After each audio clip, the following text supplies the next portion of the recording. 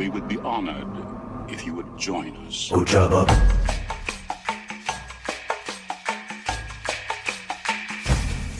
Ojaba. It's a trap!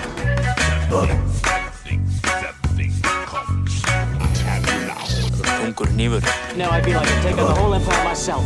Þessi hnífur á að vera tungur. Stay on target. We're too close. Stay on target. You may fire when ready.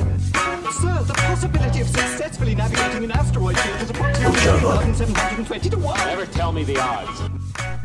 Hello. Hello there. Hi. Hi. Okay. Okay. Happy holidays and welcome to Thule Squadron Radio. My name is Gisli. My name is Håkon. My name is Jan. And I am Eitt. Yes. And we have a special Went guest. really well, guys. It's almost like we didn't practice. We have. And you two messed it up. You did it in English. you like panicked. My name is Håkon. So guys, episode 50. Episode 50. 50. I mean, okay, let's introduce our guest. I mean, we have a special guest for a special episode. We have a special guest. Who are you calling special? You, darling. We, like you can hear, we have Oliver Pocknell on again. And Again? Yeah, again. And he actually asked to come on. I'm having Why? to beg. I mean, at this point, like I'm basically the village bike. I've been around all the podcasts. I'm having to ask them to let me back on now. Yeah, 2 times score. That's more than most. Sounds like almost like a famous British TV show. I mean, you've only been once on the 186 Squadron podcast, right? Nah, I've been on a few times. Don't say that. I think I'm about I was trying to lie to the 7. people. Oh, okay. Sorry. Yes. Jedi mind tricks. So basically, you're more of a Thule than a 186, right? Yeah. Get the man a t-shirt. Yeah, get the I mean, I wouldn't complain about a t-shirt, but I think I've got a very fancy hat that says otherwise. Yeah. I know. So, how are you guys? 50 episodes. Very full. Yeah. It's been quite the Christmas. Yeah. Everybody tired? Yep. I was working today, or just working as in trying to not fall asleep on the desk. I was definitely working. I was working, and I was trying to, at least, in between all the bing, bing, bing, bing from you guys. Like, Facebook Messenger exploded. You should silence your phone. Yeah, That's what I do. I sometimes have to do that too. Yeah, but it's probably my fault there was so much activity in the chat because I spent all day doing meta-analysis, working on a new blog post on sort of the state of the meta now that we're coming out of Wave 5, and it turns out that doing stuff like that takes like, I don't know, 10 solid hours. Hint, episode 51. Which is what some of us discovered today after thinking that was the topic for episode 50. Yeah. Say no more. Say no names. No names. Right. Well, I need to apologize also as well, guys. I'm sorry about last episode. So I thoroughly meant to come on until my wife sprung on me that she had forgotten that we had gotten an invitation to a dinner at a friend's house. And I really meant to let you guys know that I wouldn't be recording, but then I forgot about that. And so at some point when we were leaving the dinner party, I looked at my phone and saw like 300 missed messages. And I remembered that I forgot to let you guys know that I couldn't make it. So sorry about that. There's What this about the invention one before called that? Calendar and scheduling things. Yeah, I know. So the one before that, I think I had already let you guys know that I wouldn't make it.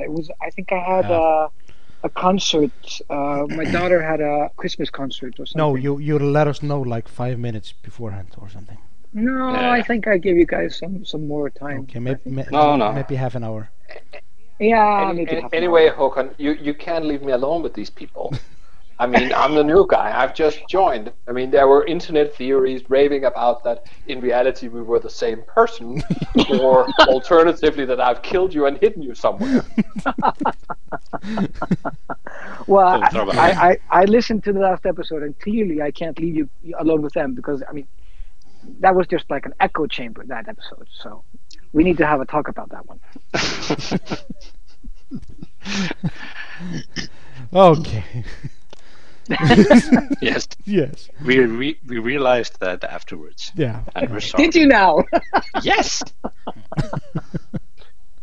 So, in a vain attempt to get back on topic, 50 episodes. 50 episodes, man. 50 episodes. 50 episodes. How did Thule Squadron get started, Gisli? Tell us.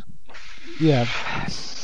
It was basically that. Me and Ayat, we talk on the phone a lot, or we did. When he was working retail, and I was working as a mechanic, so I could just have a hands-free set on my ears and work. So we probably called each other 2 times a day and spoke for at least half an hour about X-Wing. Nothing else, just X-Wing. Yeah. And just list making ideas and stuff and games we had and stuff like that. And one day I asked Ayat, I remember, why don't you just record it and do a podcast? And he was like, sure, why not? I mean, hell not. I mean, people are actually listening now, so, and that's more than I could have. Not the worst idea. It's not the worst idea, but it's probably not the best one either. But it's been fun. It's lots of fun. And I mean, sorry. No. So the premise was because we enjoy the 2-hour conversations that we have each day. Maybe we'll just put somebody else through that same conversation as well. Yeah. Yes. Yeah, I mean, after about 25 episodes, you came on, Håkon, as a regular. Was it? Yeah, something like that. And Jan, you have been on 10 episodes or something? 4. No, more. 5, I think. Isn't it more? 4 or 5, maybe. No, I don't think so. Okay. I think it's like the third or fourth as a host, and then 1 or 2 before that. Yeah. Okay, something like that. Yeah. And then we brought Ollie on. Yeah, and he's a regular now, so. Yeah, on the second show, so. So, yeah, I mean, that's what we do. I mean, yeah, Ollie, you better be careful. I mean, by the 3rd episode, they make you a host. Good to know. That's how it works. I mean, the first time it's all charm and you can get the T-shirt and so on, but by the 3rd time it's just work. I'm trying to work out whether or not I should start running or be happy because they let me talk about things. I mean, everybody can be a Thule if we want. And the flip side of that is everybody will be Thule if we want. If we want, yeah. Exactly. Which is why we have Thules all around the globe. Yes. And Thule Squadron is basically it's probably the most victorious X-Wing group in the world. You think? I mean, for sure, we're winning everywhere. Sweden, Denmark, UK, Worlds. Oh, yeah. Worlds. But if you just say that everyone is in Thule Squadron, then yeah, sure. Yeah, I mean, yeah. That's basically what we're saying. That's what we're saying. I think as a serious thing though, what's really cool to see is how far you guys have essentially traveled as a podcast. Because whenever I talk to people all over the world, or like on Vassal, or like just chatting to them, so many of them know about what used to be this little podcast from Iceland, and you guys are really, really good at what you do. So it's cool to see. Thank you very much. Oh, shucks. Oh, thank you. I mean, now we're gonna have that big-headed syndrome. So I'm just making sure I come back for the 3rd episode. So it's Nice one. Well played, Ollie. Well played. So, okay. Should we okay, this is obviously the 50th episode, but it's also, I mean, it's the Christmas and New Year's episode. Mm-hmm. Or yeah. Well, it isn't New Year's yet, but I mean, we'll be in 2 days. Are you going to release it tomorrow, or is it going to be released on New Year's Day, or when is it going to be released? Tomorrow probably. Okay. Or just hour after we. That's good. An hour after we stop podcasting. Okay. Mm-hmm. I mean, I usually post the episodes on Monday, or Sunday evening, Monday. Okay. And we're recording on Monday now, because some people. Because Christmas and things. Yeah, some people. Yeah. Have a family and stuff like that. I don't know. I don't know what the tradition is in Denmark or in the UK, but here in Iceland, on the last day of the year, every news channel, every media has like the recap of the year that we're saying goodbye to. Probably the BBC does this as well. Yeah. So I mean, this would constitute as a good episode for that kind of banter, right? Sure. I mean, yeah. Ollie, you were on BBC. Will you be in the recap? You think so? No, so this is the thing. I like in the national news. You also have the local news stations. So there's like the next step down from national news is the 6 regional news stations. So that's what I was on. I wasn't quite important enough to qualify for national news. Okay. We need to petition that stuff. Yeah. Next time. So we'll see. Year in review. Okay. Who wants to start? You start. Should I start?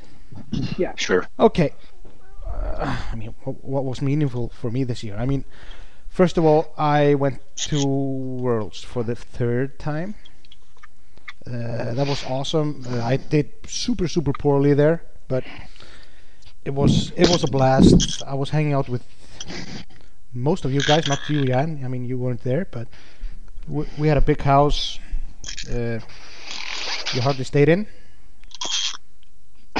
That's true. But but we did wake up at 4 a.m. or something to start playing X-Wing. I remember that. It was 4 or 5 a.m. We couldn't sleep any. Yeah, the first night. The first night. First morning. Yeah, first morning. I think it was like 4 a.m. Me and Stefan started the first game. Yeah.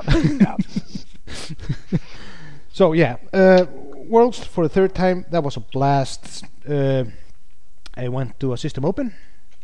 Got 2nd there, so that was my highest finish in a large tournament, and that was awesome. Yeah, played against Nicholas Nilsson there. And he just hold on. Yep. Oh, sorry, no, don't continue. I'll ask you after you finish that. No, I played against Nicholas Nilsson there. He flat out beat me, better player, and yeah, that was probably the highlight of my X-Wing year, though. That was the System Open Malmo. I did very well. I mean, obviously I had a super strong list, but even though I had this super strong list, I practiced it a lot. Way before people started noticing that list. It was obviously Quad Phantoms. But before that, I also bridesmaid in the last Hyperspace Trials. Woo! So I've been bridesmaiding everywhere for this year, and actually for the last 6 tournaments, including Worlds, I have been the bridesmaids in 5 of them. Ooh, good job. That was probably my question. So, yeah.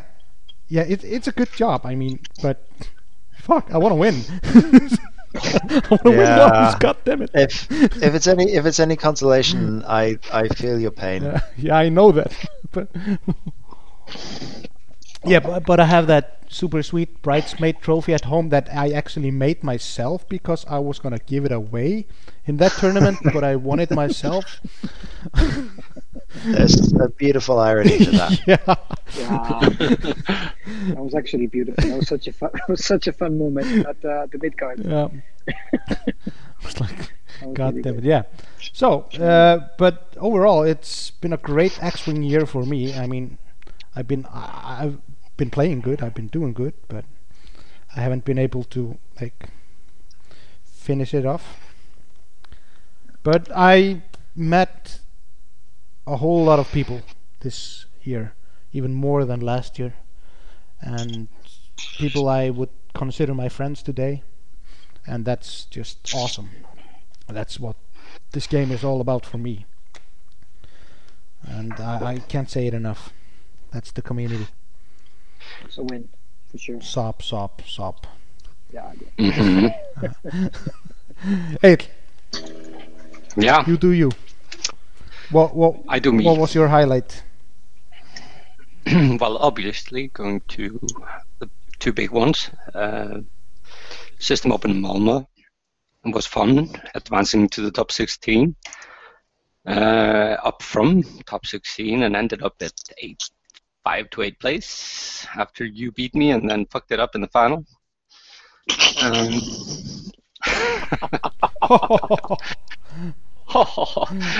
And then, of course, the world's trip. The 7 of us made. And my 4th trip. I was doing quite well at that tournament. Was 4-1 and had two games to push me over to day 2, but I messed that up.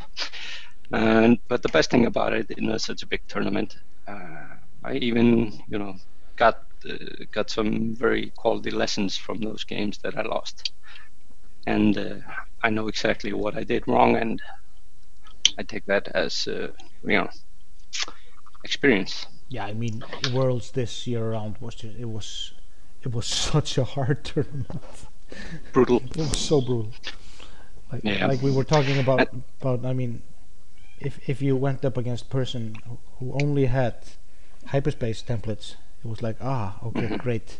Sure. Everybody was really happy to see me. Okay, sorry, continue. Scrubs.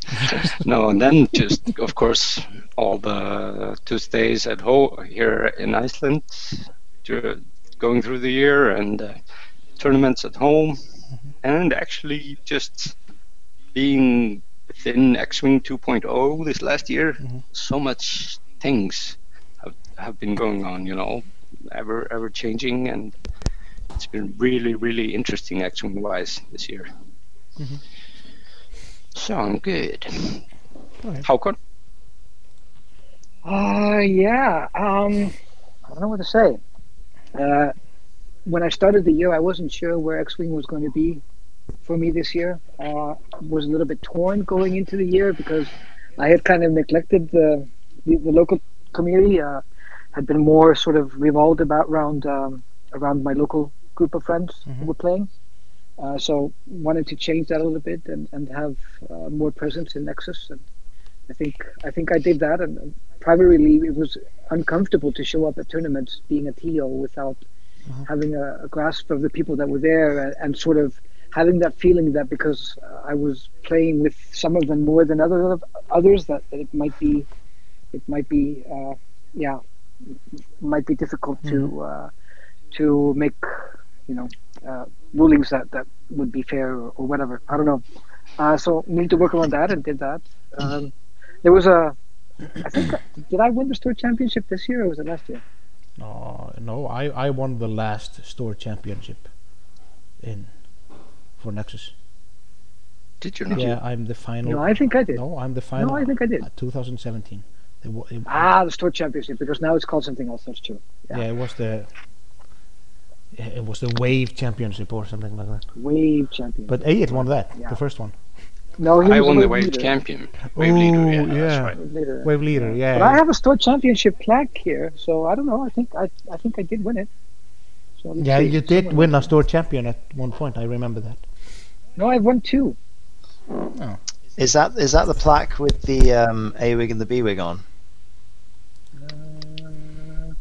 Or is it the Imperial Aces? I have the TIE Fighter one. Tour I Championship. think the TIE Fighter one is more recent. Yeah, that's 2007. That was the last Tour Championship season. Yeah, 2016 was the one I wanted. Yeah, I have a 2016 one. It doesn't have any ships on it, so that one's on my wall here in front of me. Never mind. It's the one where I took the beef list, almost the same one as AIDS, and so I don't remember what tournament that was. That was fun though. So that was a good win. Worlds is of course the highlight. I think it was just unbelievable to get the group of guys together, and it was so much fun. And that was amazing. I think the atmosphere around the whole thing, and the venue and all of that, and of course getting to know a lot of great new people that I didn't know before. Ollie, you included. So it was phenomenal. Absolutely. So I'm really looking forward to next year. I just looked it up. 2016 Tour Champion. It's just black with X-wing marking and 2016. I can send you a picture. But it is. But it had a poster with Soon to Your Fell on it, with the red stripe. So that'd be 2017 would be the Rebel Aces and 2018 would be Imperial Aces then. Oh, okay. What's it? Let's see. It could be. It might be that. It's something like that anyway. Yeah, I'm googling it. Yeah, but so it's going to be. I think it's going to be great next year. I'm looking forward to it. I don't know what how much I'm going to be able to do on the global scene. I'm really hoping to get to go to World, because I was able to smash through an invite. So I have my place there. I don't have to go through the qualifier again. That was grueling, so yeah. I'm thankful for that. So hopefully we'll get another group. We'll be able to go. Some of us on the podcast are going, at least. Yeah. Some. On this episode, I believe. At least one person. At least one person, yeah. Right. And, well, if you get your invite in early, right? 2015 Tour Championship has the B wing and the A wing. That one. 2017 is the last one, which has the TIE Fighter. Gotcha. Yep. I really wanted the 2015 one. Yeah, it's my favorite. It's my favorite art from the whole game. It's super cool. I think Stefan won that one. No, he didn't win. He hasn't won a Tour Champion. That was 2015. That was when the Phantom came out, and Siki won that. I was second. Siki. Okay. I see. Yeah. That's 2015. 8. That's the year you got married, right? Sure. No, because I remember that's the time I flew TIE Swarm into a Tour Championship. We ended up completely hungover. Yeah. Right. I flew a TIE Swarm because I was so hungover, and obviously TIE Swarms are easy. And I went up against Siki in the final, and he had Whisper when nobody knew what Whisper could do. And the dark days of Whisper. Yeah, he tabled me in the finals. It didn't have a shot there with TIE Swarm. I had no idea what to do against it. So, Håkon, are you done? Yeah, sure. Jan, anything exciting happen? Yeah, I think it's been a very eventful year. I started with some quite high expectations. I finished 18, doing top 16 in the Nordic Nationals, which was my first cut ever. Sweet. So obviously I thought that this is now going to be a frequent thing that happens all the time. How naive we live. Unfortunately, they removed the crew slot on the Phantom, so I couldn't continue my Sloan Phantom with Imperial sort of mid-range ships thing. So when I went to the Netherlands for the system opens down there, I said, we'll just put Sloan on a Reaper, it'll be fine. Some interceptors along. It was not fine. It was very much not fine. So I got back, tried to get 5 A-wings, 5 resistance A-wings to work, because I figured it would be good against Rebel Beef. I think it was, but not when I played it. It's very good against Rebel Beef, but if you get your approach wrong by even a small angle, then you lose immediately. Mm-hmm. Yeah, that's probably what happened then. So instead, I pivoted to play Fen and Three Fangs. So thanks, Ollie. Your videos really got me going there. Yay, we love Fangs.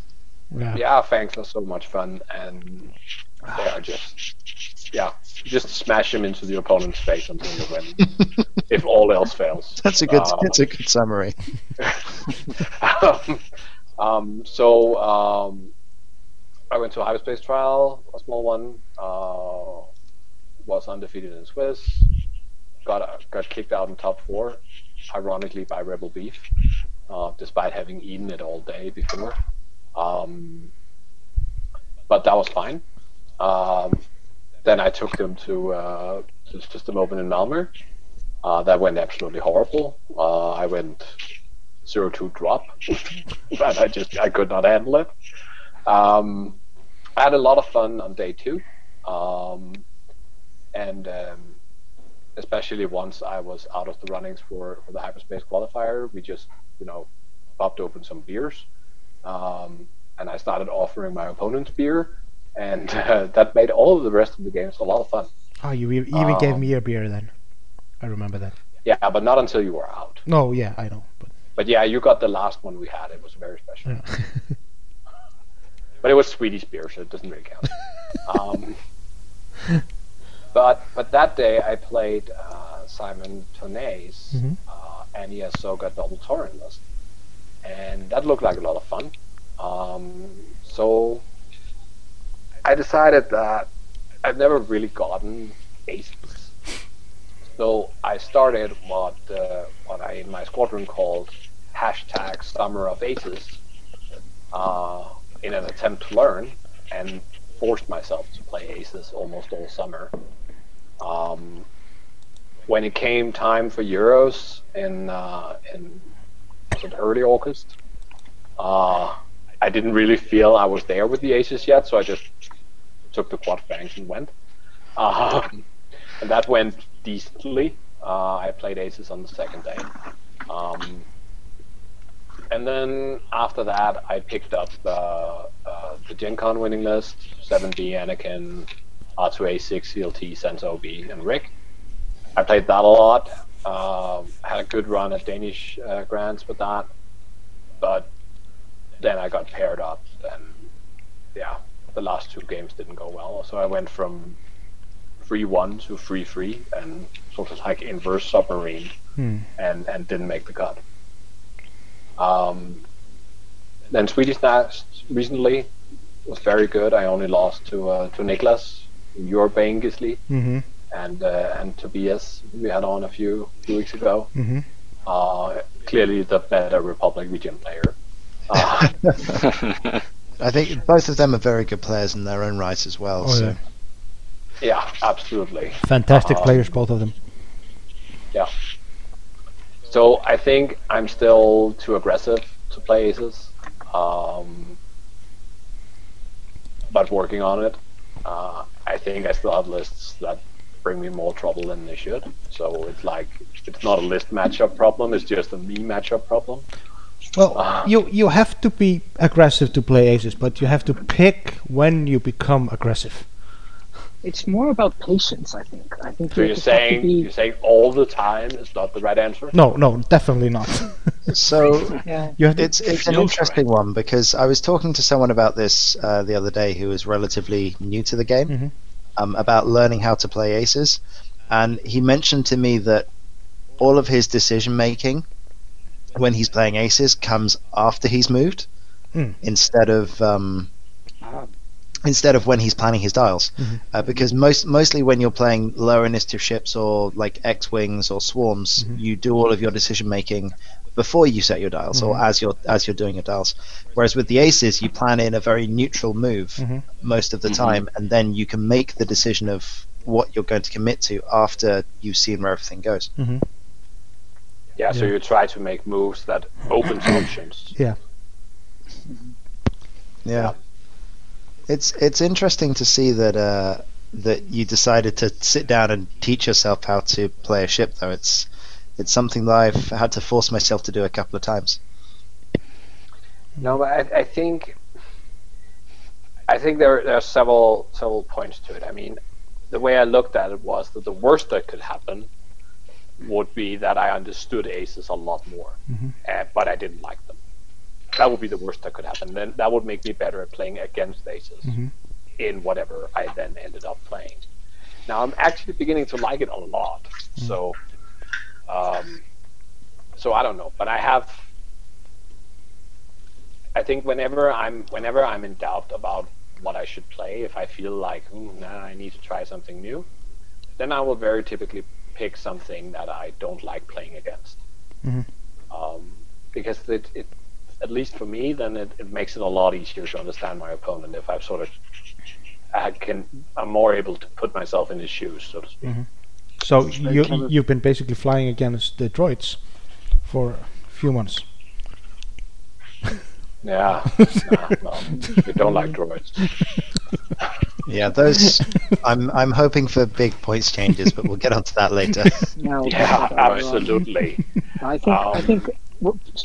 Going back to aces, though, I think it's very interesting because I've been forcing myself to play aces as well, to some degree, and it's very difficult for me. It's not my style, and I also feel that there is a psychological barrier to it for me. So going back to when I started playing the game, my friend Kauri, he introduced me to the game. So I bought a core set, and then the first night that we played, I had the core set, and he brought Sun Til Fel to the table. Oh, Jesus. And proceeded to destroy me over and over and over again. There was no mercy at all. So I think it's just a psychological thing on my part as well, is to overcome that and be able to see past it. Then you went to Nexus for the first time and met me, and I was flying Whisper against you. Yeah, but Echo. I had Dash by that time. Now you know why I had to get Dash. So but it was everything has its reasons. But it was against Echo. I just dialed in the 2 straight, and you couldn't go. Just 2 straight, whatever. I can be everywhere. So Dash was one of those ships that I forced myself to learn how to fly back in 1.0. Because it just didn't work in my brain. Everyone says that flying Dash was easy, but whenever it's not easy to use him. No. I think everybody who didn't know, who just looked at Dash and never gave him a try, was assuming that Dash was easy. But you needed to play Dash in a certain way to be effective with it. And the first games that I played with him, I got completely wrecked. And then you just needed to adjust to that. And there was definitely, I never agreed with easy mode Dash. I think that was bollocks, really. I think the IGs, in the early days of the IGs, I think they were much easier. Wow. Yeah, because people didn't know how to fly against them. Yeah. So, I agree. I think in general, this sort of this squad is easy mode is perhaps something that is thrown around a bit too much. I mean, you even we saw. have seen some examples of it, and obviously, I mean, there's room for player skill in every squad, but in some squads it takes more space than in others. Yeah. But there's always something, right? Probably the only time that this was, remotely correct was during the onset of the Jump Masters, I think. When they came in, because they were so easily adoptable by new players. And very hard to counter, I think, in the beginning. Are you forgetting Ghost Fen?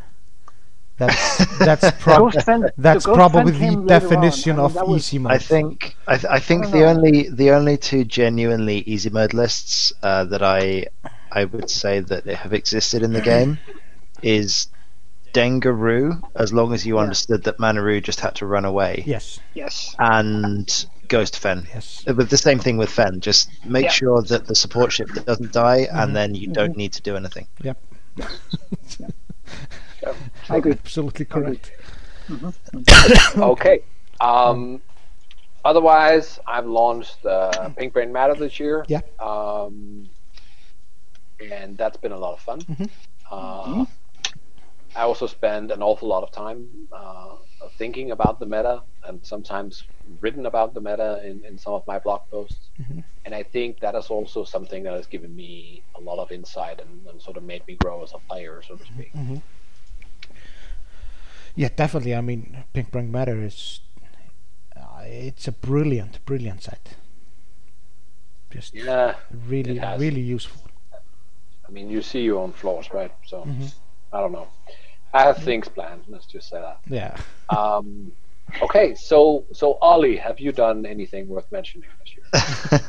So I suppose I want a small tournament, but so here's interesting. I don't want to mess up your show notes too much here, but I feel like this is sort of a natural segue. So since 2.0 started, I've been kind of thinking about how I've been doing playing X-Wing.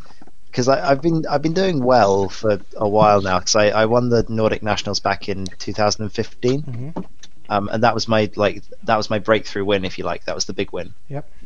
And since then, I've only ever won one other tournament since the Nordic Nationals. Oh, didn't you win 2 Hyperspace Trials in a row? But yeah, until this season. This is my point. Yeah, okay. So sorry. from between 2015 and 2000 and the start of 2019, basically, I had only won one event. Like I'd come in the cut for many big events, but I hadn't won anything. And I was wondering about why that was, and it looked as if I was going out in the first round of cuts. And hitting this year, I feel like I've kind of slowly got over the fact that I am always losing my first game of the cut. And you were saying about sort of the whole poker element of X-Wing, and it felt a bit like that, as that it was like I didn't believe that I was going to win, or I was playing differently when I got to the cut than I was in the Swiss rounds. It was just interesting, sort of personally, to have a look at that and how I viewed my games in the cut versus how I viewed my games in the how I viewed my games in Swiss. It was just. Is this coming to like higher stakes? Was that the perception that because you were at the knockoffs, it was all or nothing, and you needed to be? Were you playing more passively, or how what is your analysis on that? So I think there was a combination of things. There was definitely an argument that I was being. I changed how I viewed my opponent, because I was saying, right, well, this is the cut, so my opponent must be good.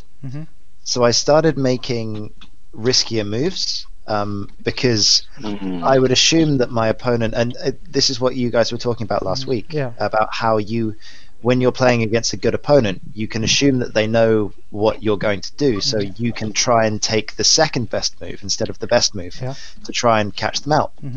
And I'd find that sometimes the second best move was just stupid, and that they hadn't even worked out what I was going to do anyway. And so I was assuming something that my opponent was many levels above me just because we were in the cut, and that was actually causing me to lose the game because I changed the way that I was flying. And that was one thing. And I think secondly is just myself getting nervous because of the fact that it was suddenly knockouts, and I was playing slightly differently or taking more risks than I normally would, because of the fact that I felt pressure to do well. So yeah. Well, this is interesting because this is not only down to this poker element, or when we're talking about mind games or reading your opponent. This comes also down just to kind of basic sports psychology. Same thing that happens with teams in all sports when they get to higher levels, like knockouts at world championships or something like that. Choking, absolutely. Yeah, and also the same thing that makes can make teams that compete at lower levels on a daily basis outperform sometimes teams that compete on higher levels, like in like cup tournaments or these knockout tournaments. It's just the mindset that you approach the game with. Yep. Definitely. And I think that's something I was really trying to work on this year, is coming into the cut, like not the Swiss rounds, but just coming into the cut with a better mindset and sort of believing that you could win and that it was just another game. So I've stopped doing any research. So if you're in a big tournament, you can work out who you're going to play on the next day. Because like first plays 32nd or whatever size of the cut is. I've deliberately stopped doing that in the last few tournaments and just turning up to an unknown opponent on the next day, and it seems to have been helping. So or else you start over analyzing it in your mind, what you should do and stuff like that, right? Exactly. I think I have the opposite problem, actually. That whenever I reach the cut, and obviously I don't have, a nationals win in my past, so perhaps that's why. But whenever I reach the cut, I'm like, okay, I've done well. Anything from here is a bonus. And that has simply taken away my edge. And then once I get a little, if that edge is gone, then once I hit a little bit of adversity and perhaps get into a bad first engagement or whatever, then I just mentally give up, and then I'm out. Another interesting perspective on this as well is maybe to take two examples. When I won my store championship in 2016, I played Siki in the finals. I hadn't played Siki before, but obviously he was arguably the best player that we had here. He had certainly won all of the tournaments really, and been competing like abroad and everything. And he was so I saw him in the finals, reached the finals, and I'm playing him. And the first thought I had was, oh shit, it's Siki. No. I'm not going to beat this. But then what I forgot was that I had actually practiced against his list in the week, taken 2 or 3 practice games with Andre, and we had worked out how to beat the list. And so when I just realized, okay, so I'm not going to play Siki, I'm just going to play his list. Then it became something that was approachable for me. And another thing that comes in mind when I'm talking about this and when we're discussing this is, Gisli, when you talked about when you met with Egil in the top 8 in Stockholm? Malmö. Top 8. Malmö. When you said okay, well, so I'm not going to change the game because it's Egil. I'm just going to play the game that I would play. It was a deliberate thought on my hand. I was like, I'm going to play my game. I'm not playing against Egil this time. I'm just it's not Egil. Even though we had a super relaxed game, and it was an awesome game to start the day. Oh yeah, but really really tough game. But because it was us, it was relaxed and good. But I decided to play just my game instead of trying to play his head. And I didn't. No. I was trying something new. But this is interesting, though. I think these are different approaches to this. And I've definitely seen it before, where especially once you have the reputation, you go to the big tournaments, you see someone's face when you turn up to the table and you go, oh no, I have to play against XYZ. And they've already lost the game before it started because they've assumed that they're going to lose. Exactly. So what was the counter on your part to this? What did you do? So first of all was trying to treat it like I turned up to a new tournament, because if I was getting worried about playing differently in the cut, then I had to try and copy what I'd been doing in Swiss. So my way of doing that was saying, right, so what's different in the cut? Well, what's different is I know who I'm going to play. I know what kind of list they have, and I might be worried about who they are. So what if I just turn up on the next day having had a good night's sleep, a good dinner, like eat breakfast as normal, and then just turn up on the day and turn up to the table and get my stuff out and go, oh, okay, so I'm playing this, and then start thinking about it at the table instead of having all this time to overanalyze and probably take too much thoughts and time over it. And I think that really helped. The second thing is, as you guys were saying about sports psychology, is trying to convince myself that I was just going to win that game. And having watched a little bit of League of Legends this year, one of the teams that I follow is very much about the staying positive and just relaxed. So I was just like, no, you know what? I'm going to see if I can copy some of their psychology, and it seems to be working because I've won 3 tournaments this season, and I hadn't won one before for about 2 years. Nice. How long did it take you to ease into it? About a year, like give or take, because before this I'd lost 13 games in a row in my first game of the cut. So it was a pretty big stretch where I'd and I was thinking, well, there must be something here. Like, this isn't just luck. There's something going on that means that I am messing up my first game. So let's try and work out what this is. And over the course of however many tournaments, it got better and better and better until I managed to get rid of more or less. Like, I still get nervous on cut day, but it's helped. Did you feel as you were progressing through the cut at Worlds, did you feel this come up? Did it rise, this feeling, at any point in time, or were you able to maintain the level of calmness throughout? It's like every round. So anyone that was there might have noticed I just disappeared after every game for about 5 minutes. I just needed to calm myself down and go, right, this is like, it's just another game. Let's have some fun. And I feel like that came across a little bit on the at the table, like just trying to just have fun, have a good time, and just treat it like it was a normal game. It's something that I had to work on at Worlds, but I think I succeeded in calming myself down and telling myself that while it was an important game, it wasn't anything special. It's just, okay, this is another tournament. I'm here.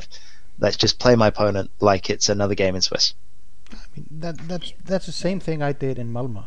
After each game, I did the same thing. I went to the toilet and just I cleaned my hands with cold water, just to calm myself down, and just went outside, breathed a little bit of air, and came back inside.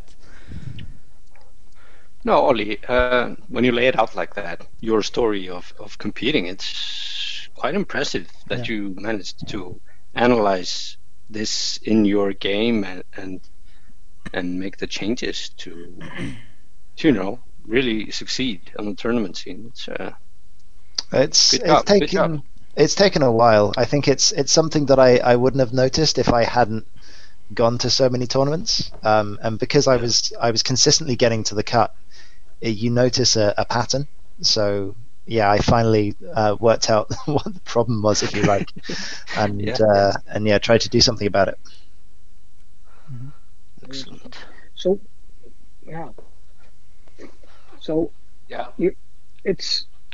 I'm trying to figure out how to word this question. I need to think about it a little bit. Let's talk about something else. Okay.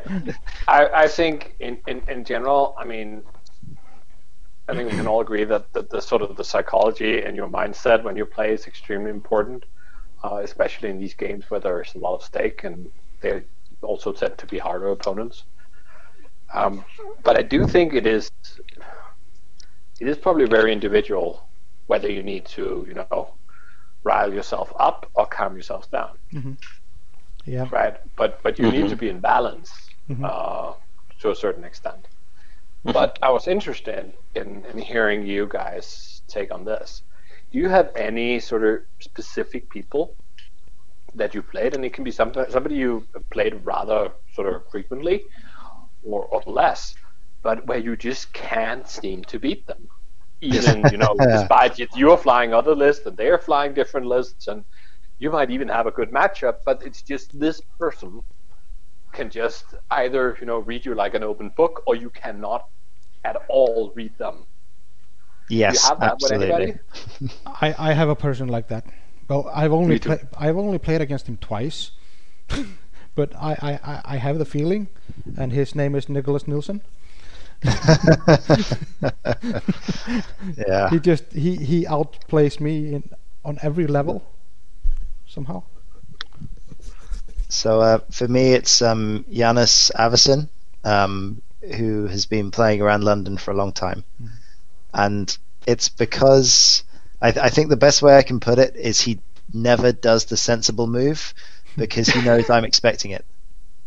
And to give you an example, he once placed his IG like right on the center of an asteroid because he knew it would block my A-wing, because the only place that I would go is the place where he would never put his ship. So the place that he would never put his ship was right on the rock. So he just decided to do it, and he blocked me and won the game.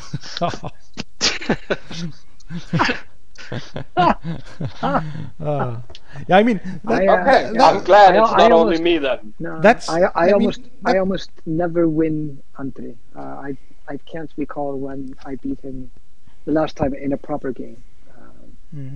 So I can't beat him. But there's another player here in Iceland who I sometimes beat and who sometimes beats me. But the games are always extremely tense, and I think, at least when I speak for myself, I always have a really, really big pit in my stomach when I'm facing him. I think the same thing happens on his end. In the games, they usually are super tense. They always go to like the very last shot or almost. It's sort of, and it's been that way. Well, not since the first game, because in the first game he trashed me, but it's been that way for some time. Gisli, what are your thoughts on this? Yeah, definitely. Yeah, that's completely true. I mean, yeah. Just like our last tournament game in Hyperspace Trials last time. I mean that was the essence of how our games are. The first one was as well. It just got settled a little bit sooner. Yeah, it got settled a little bit sooner. But yeah, just to tell you how that game went, Ollie and Jan. I was flying Trip Aces. He was flying Han, Jake, and the U-wing. And the U-wing. Yeah. And we danced around for 55 minutes without rolling a single die. Just for positioning, and I managed to half point Jake. How was the game? And won the game. That's the best game. I really like those games. Yeah, I know. I was actually thinking you would like that game. I mean, neither of us were slow playing at any point, or we played probably pretty quickly as well. Yeah. I mean, rounds went on and on and on. I mean, just it was so tense. But that is actually a really, really good example of what you're talking about, Ollie, and what this type of mindset is, because we had met previously in the tournament. I had come out on top in that game, but this game played out completely differently. Yep. And we both realized this is in the top 4, and we both realized the stakes in this game, and we both played it completely differently. And probably if we had played our own games, it would have gone in a different way. I don't know, or possibly. I don't know. Yeah. Yeah. I mean. Oh yeah. So. Ian and Jan, how about you guys?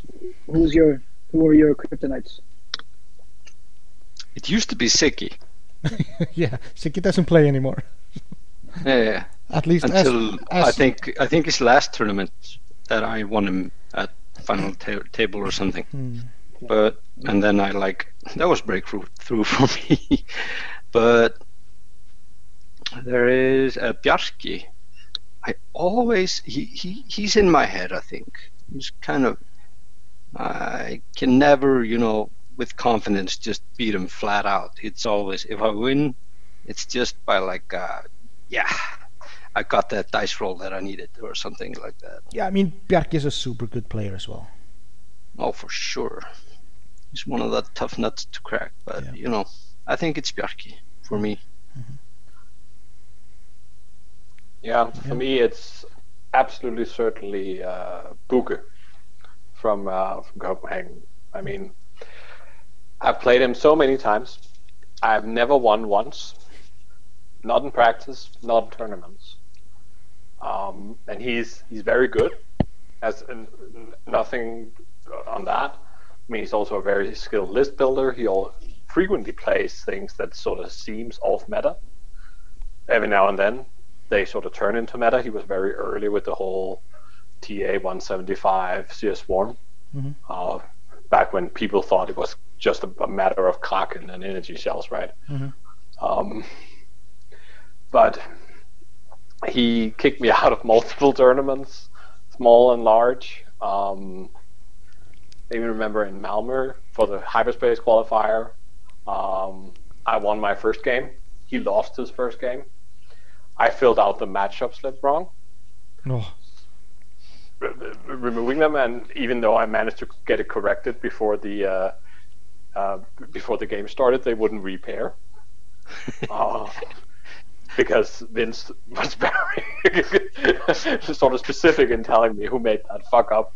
So, you did. As only dear Vince can do. So we play, and he knocks me out. I mean, at this point, I was still sort of in the runnings and undefeated and on the path, and I was really feeling my fangs that day. Oh. But nope, I was just kicked out, and I knew it the moment I sat across from him. And I think it's gotten to a point now where it's almost self-fulfilling, because, you know, I get this. I mean, it's Buke, and I know him, but I still sit down and think, oh no, I'll never win this game.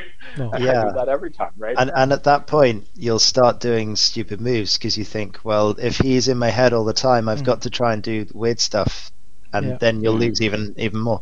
Mm-hmm. Yeah.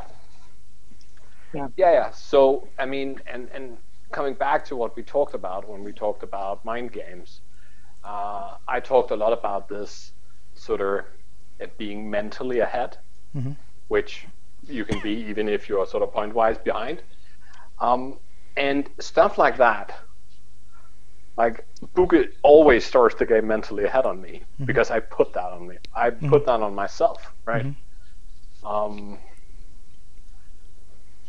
And I think it is so important. I mean, there is even there's the psychology about reading people, but there's just also just, you know, confidence and feeling you can do this and so on. Because if your confidence is at the wrong level, either, you know, you're overconfident or you are less confident than you actually ought to be, I don't think you assess risk correctly.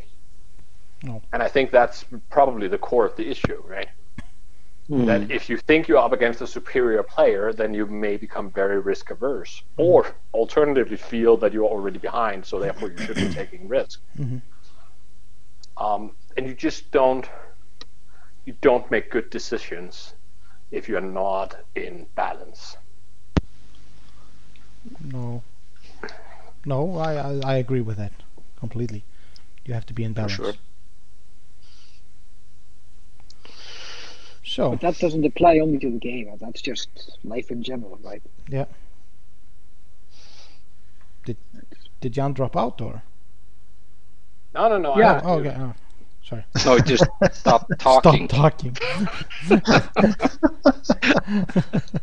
I finished when you have to be in balance. I mean, this is where you fade to black, right? Yeah. Definitely. And then the alternative ego starts talking, and we just need to be careful, Jan, that we never speak at the same time, and then we're not cracking that rumor that we're actually the same person. Oh, true. There is such a thing as editing, so you know the illusions out there. Yeah, it's fine. Oh God, don't feed the trolls. Editing. You mean those 15 minutes I just put in editing and releasing the episode? You mean 15 minutes total since we started, right?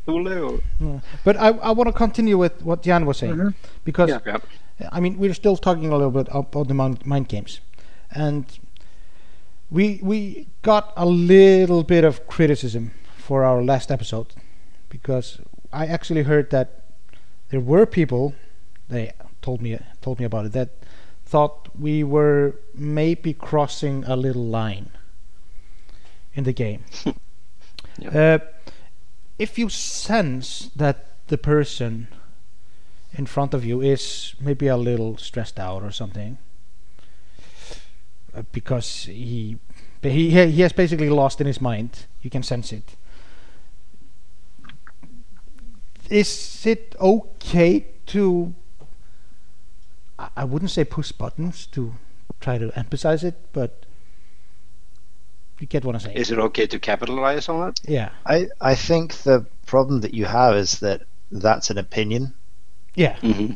And because it's an opinion, it's something that everyone is going to have a different answer to. Yeah. True that. You're never gonna be able to take a rational discussion on this. So there are so many things that play into it. For the first thing, you can never gauge that a person might be nervous because it's you they're playing, or maybe it's the list that they're playing, or maybe they're having a bad day, or you can never go into that, and it doesn't make any sense to do that, really. No. Because ultimately that's going to take focus from you, and from you, from you focusing on what you're doing, and trying to and moving that to your opponent. I think probably that's going to benefit your opponent more than it's going to benefit you ultimately. But what I'm talking about basically is this active manipulation, which is really outside of the game mechanics itself. It's basically you are manipulating your opponent in a way, even though you're not doing something specific. Just like you're being yourself. Like, I mean, some people find it nervy. They become nervous if the person in front of them is talking or something like that, and that's what you do. Yeah, I think. I mean, if you sense that your opponent is playing a bit scared, and I don't mean like that they are scared of you, but they're just nervous and perhaps overly defensive or very cautious and so on. Then, I mean, acting on that, I think that's fine. Being the one that scares them actively, and again, we can still talk just scared in the game, right? Yeah.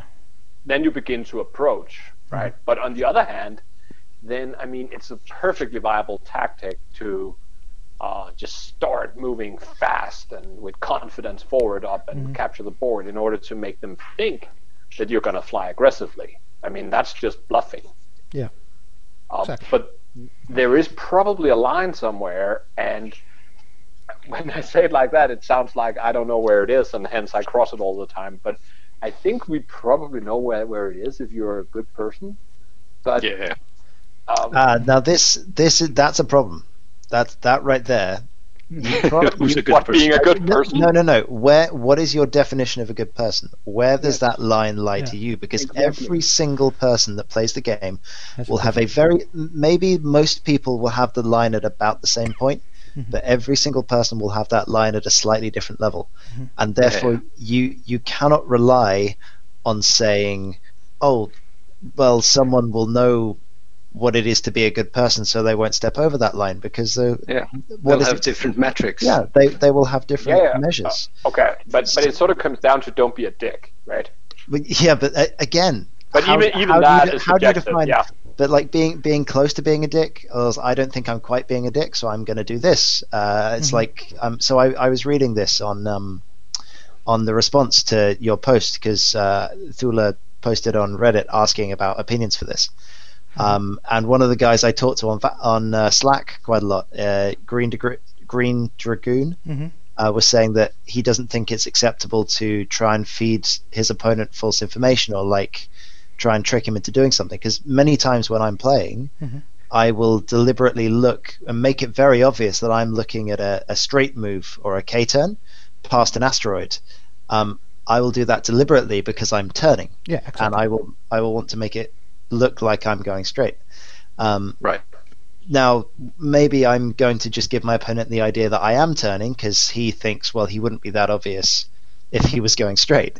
But yeah, like is that being a dick? Maybe to some people it is. It says on the internet that Green to Green thinks that is over the line. Yeah, and so this is I agree. And that's with fine. you. I think there's a really curvy line. It's not straight by any means. No. With regard to others' opinions, but I think in this regard, what I would want to weigh into this is that there are two aspects to it. So it is the ambience of the game, and then it is the game itself, right? So I think to the degree of what defines here is creating a comfortable environment for the players, to interact throughout the game, and then there is the actual playing of the game, and those are two very different things in my mind. Yeah. So going on and trying to give the other player an idea of what you might want him to think, or just is it more of just not wanting to be too transparent in what you might do? If a turn is the obvious maneuver, then you might want to impose the thought that you would be considering to do something else. I think that's just the game. And does it matter how you do it? I mean, you could do it by looking. I mean, that is probably a well-used and probably also a very effective tactic.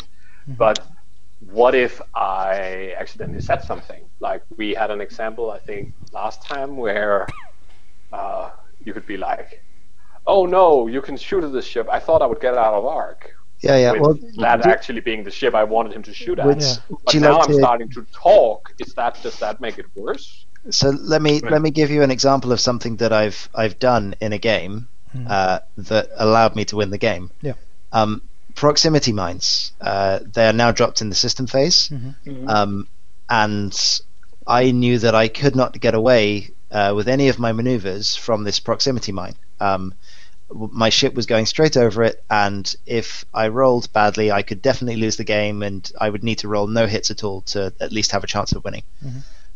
So as soon as the system phase came around, before my opponent could get to it, I said immediately, "Are you dropping a proximity mine?"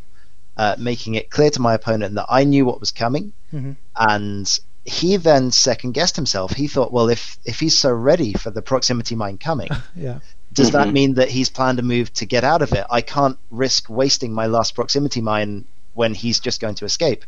And he decided to not drop the mine. Okay. Yeah. So win. But that's the thing. So that's something that I did deliberately because it was my only chance of getting around getting a proximity mine dropped on my face. But again, that might be over the line for a lot of people. It might be. Sure. I don't know. Yeah. I mean, it's definitely over the line for some people. I wouldn't consider it over the line. I mean, you're not trying to skip the systems phase. You're not trying to do that. You're actually emphasizing on the systems phase. And to be honest, but you're doing it in a certain way to make your opponent question himself. And this is not even. I mean, this is okay. So this is an interesting one here because take a well-known, a well-documented quote from many players. The most recently I heard it was when Paul Heaver was on the Fly Better podcast, and he was talking about his list that he flew, whether he won whatever he won with the last time he won something, just like a few weeks ago. It was a big thing. Was it PAX? Yeah, it was PAX, wasn't it? Yeah, he won PAX. Yeah, chair text and drones. And so basically, what he's saying is the way that he builds his list, the way that he flies his list, is that he's forcing his opponent to make choices that are bad. Right. So how is this any different? It isn't. It's not. Right. No, I think for some people, and I'm not saying I'm one of them, but I think for some people, the difference comes the minute you move it out of sort of just doing the game. Yeah. When you do something superfluous to the game in order to do whatever it might be, the yelling out, "Oh no, I ended up in your arc," and the whole acting, because I mean that can be considered lying, but on the other hand, it's not really technically that different from lying about trying to look like you're doing a turn, right?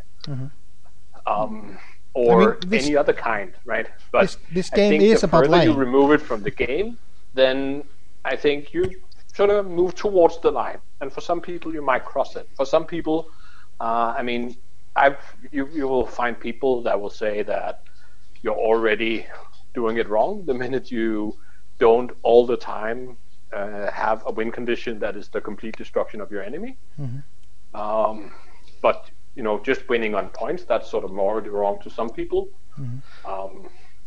Flying anything with regen is morally wrong to others.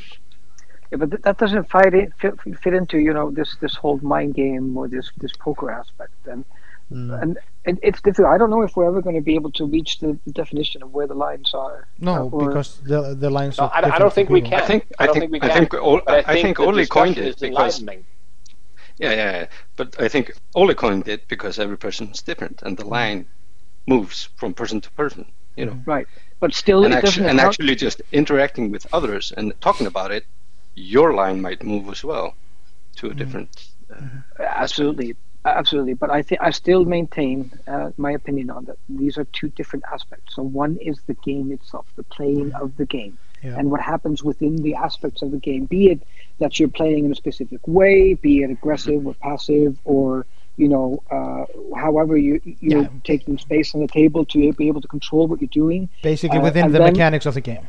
Exactly, and what Ollie's example, I think, okay, arguably maybe, but fits within that because it basically comes down to a game mechanic that is being broached there. Executed. But then you have the other part of it, which means reading your opponent or actually trying to maintain if there are weak spots within your opponent that you can somehow manipulate to your benefit. And I think that is a complete different thing because that's when you start getting into the territory of the ambience around the game at the table, where you provide when you're actually providing or building up to an environment that is somehow uncomfortable for your opponent.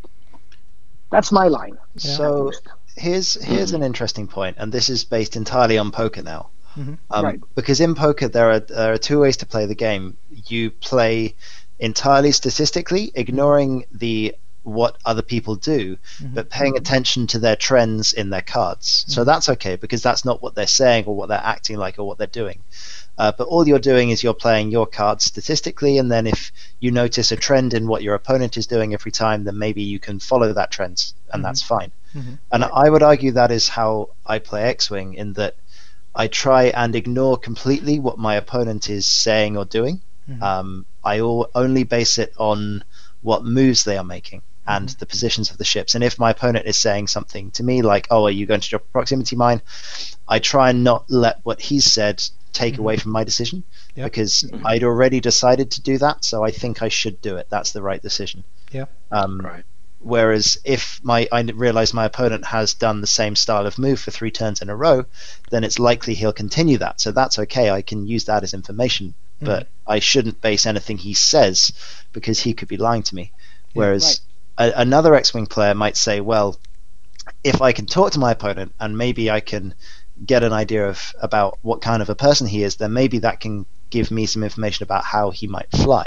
So I know that there are some players that will play on that side of things, and that's kind of the other way of playing poker.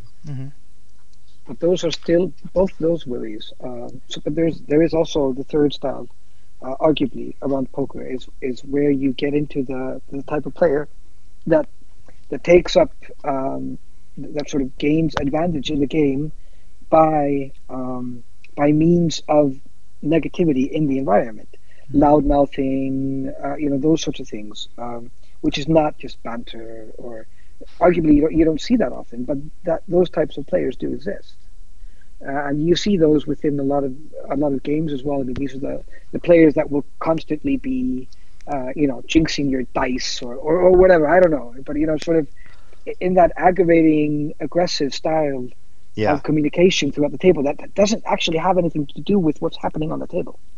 You don't see them often, but they do exist. That's completely different. I feel. Right, but that is in itself a style of advantage gaining. Yeah, and I would say if you did that on purpose. If you do, like, say you were really a nice guy, but you acted that way in order to gain an advantage, in order to, make your opponent feel that, oh God, this is just not a fun game, and it will be even less fun if I have to call a judge over. So I'll just let him have his way, or whatever, whenever disagreement ensues, right? Mm-hmm. I mean, I played against those kinds as well, and rarely, luckily, but I mean, if you act like that in order to gain the advantage, I think you're over the line. I absolutely do. Mm-hmm. Well, that's an extreme sample. Yeah, but here's an interesting thing, though, going back to this, is that I always remember, and I really laughed out loud when I heard this, is when, again, going back to Fly Better, when D. Yoon was talking about his experiences in Europe, he said something that struck me, and I thought it was funny, but it when I reflected upon it, it might be, there might be a lot of truth to it. He said, the players who are assholes when you're playing them in Europe are generally nice people when they're not playing. Mm. But the people in the US who are assholes when you're playing them are also assholes when you're not. Okay. Okay. So let's take that into perspective a little bit. So just basing on what you just said, is that when you're okay, so there's the aspect of you may be just a person who's not fun to interact or play with, right? In any aspect, and then you're not fun to interact with outside of the game either. Mm-hmm. But then you might also be somebody who is really, really, really difficult on the table, or around the table, but outside of it. And that's kind of what you're describing there, yeah. Yeah. I mean, I can think of at least 5 players in Europe that I wouldn't want to play against, but I would very much enjoy going for a drink with after the game. Oh yeah. Oh yeah. I can think of you. But I mean, I had a question there somewhere. I totally forgot. Oh, wait. Okay, actually, it crept up on me when you were actually talking about how you changed your behavior, Oli, around trying to get yourself more relaxed when you get into the cut. And when you come to the table and you and you have no idea who you're playing, and just like you're totally, like you're the man and you didn't have to think about it, you'll just show up and win. That can be the impression that the guy across from you can get. So when you're actually just, getting yourself in the mood and making yourself in such a way, it also affects your opponent and how he perceives you and himself as well. Because if you come around and the guy at the table that you project that you haven't really thought about your opponent, might upset your opponent because he has no idea who I am, and he didn't even check to see who he was playing, and I used the whole evening yesterday to prepare for this, and he didn't have a clue. That's a good point. Yeah, it depends on perspective and intent, but you can't really gauge intent from just meeting people, because some things are just unintentional, some are. Yeah, I mean. Yeah, but I think the net effect anyway is that if it means that you turn up and have an attitude that is, I'm not just going to lie down and lose, then you're probably better off in the psychological game, whatever that might be, right? You're not sort of mentally down before you start. But I mean, like for me, I mean, I'm very talkative and kind of loud when I play. But that's how I am when I play. When I'm just relaxed, I crack jokes and do all bad jokes. But it's also what you are when you're not playing. I mean. Yeah, I mean, but if that makes the other person uncomfortable, am I doing something wrong? No, because you're not doing it intentionally in order to do that. That's a very different thing. Yeah. But give me 1 second. Hold on. Cracking a beer. Did you hear that? Yeah. I heard that. No, but I think that those are two different things, because on the other side, I mean, an opponent has no claim to you changing who you are for the purpose of the game.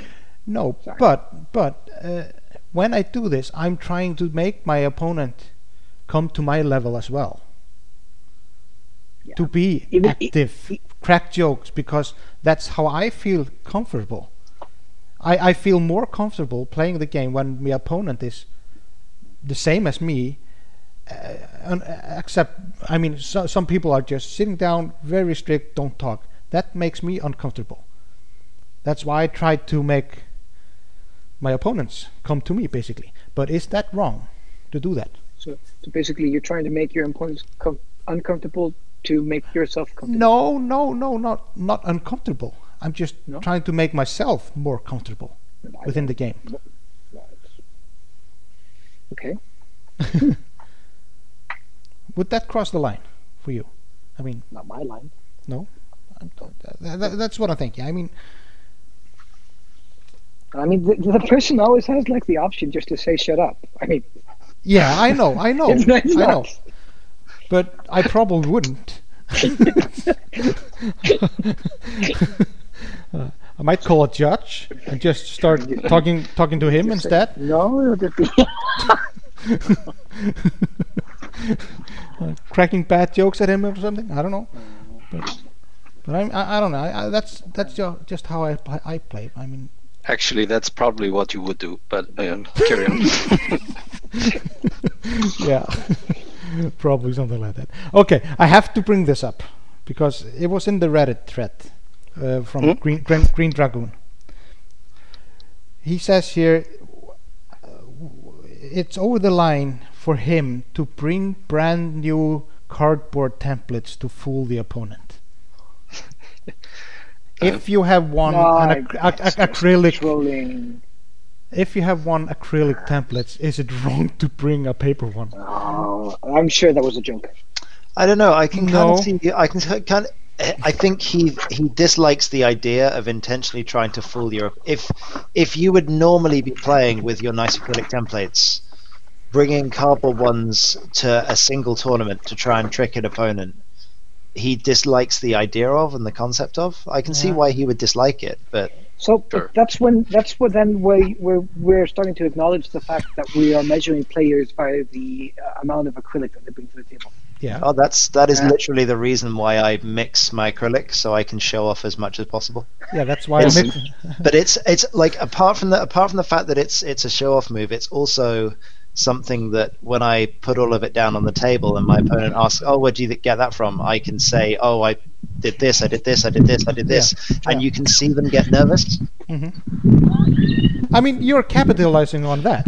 Yeah, exactly. That's outside of the game. That I do this as well. Ayed, are you breathing again? No.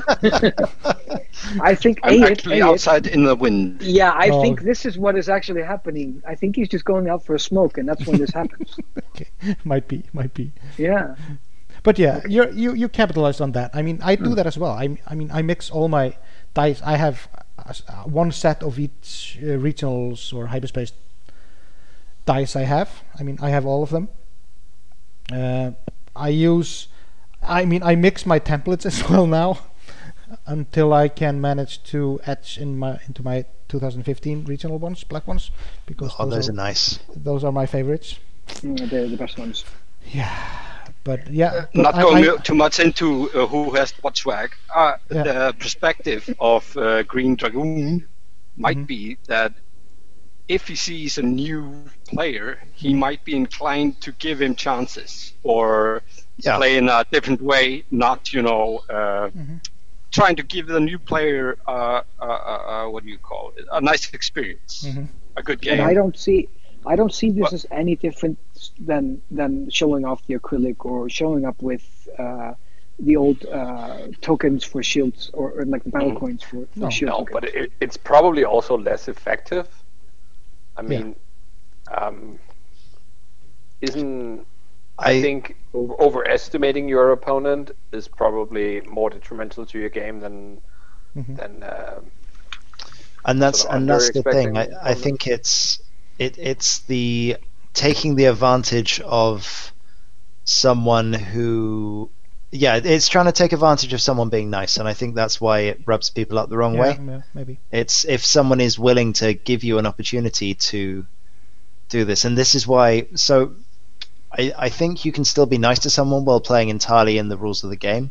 Sure. And I tend to get as frustrated at people for letting people off as I do for them calling someone out on like a mistake and being mean about that. Because if you're letting someone off for a mistake, then you're implying to them that it's okay, you can just play wrong and that's fine. Yeah. When you need to be able to play within the rules if you're going to come to a tournament. And you can give someone who's new the idea that there's loads of players that will do that, but in reality there's not. Like there's only a few players that will be nice enough to let you off with a mistake, and then they might tournaments. get I mean, exactly. It happens in the salt mines, basically. Yeah, exactly. And then if they come up against another player who doesn't let them go that mistake, then they might get angry at that player for playing normally.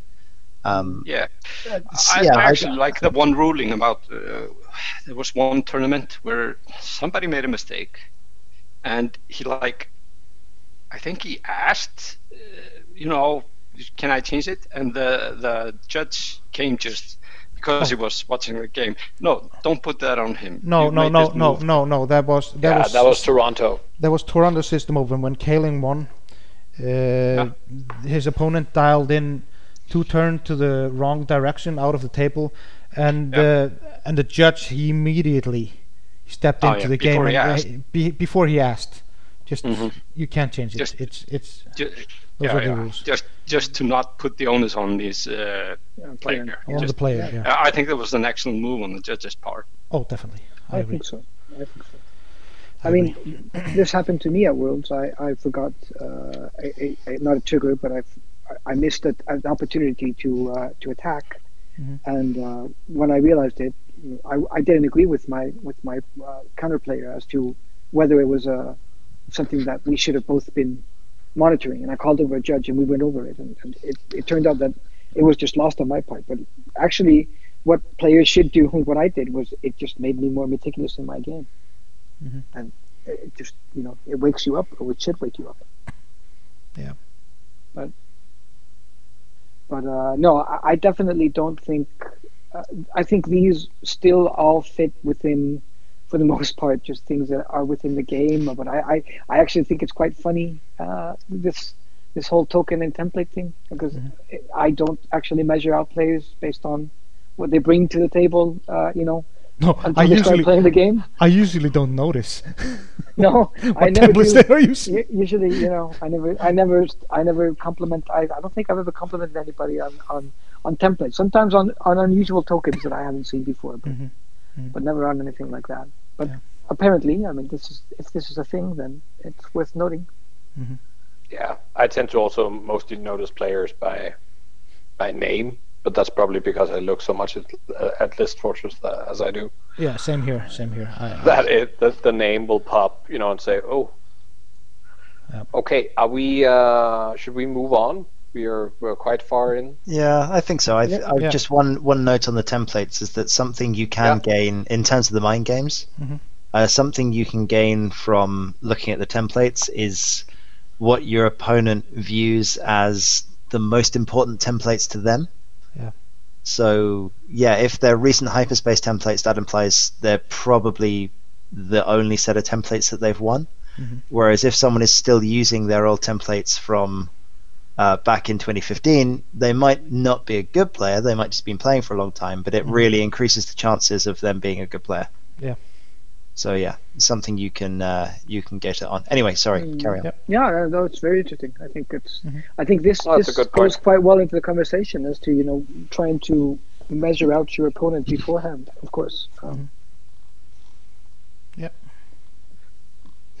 Okay.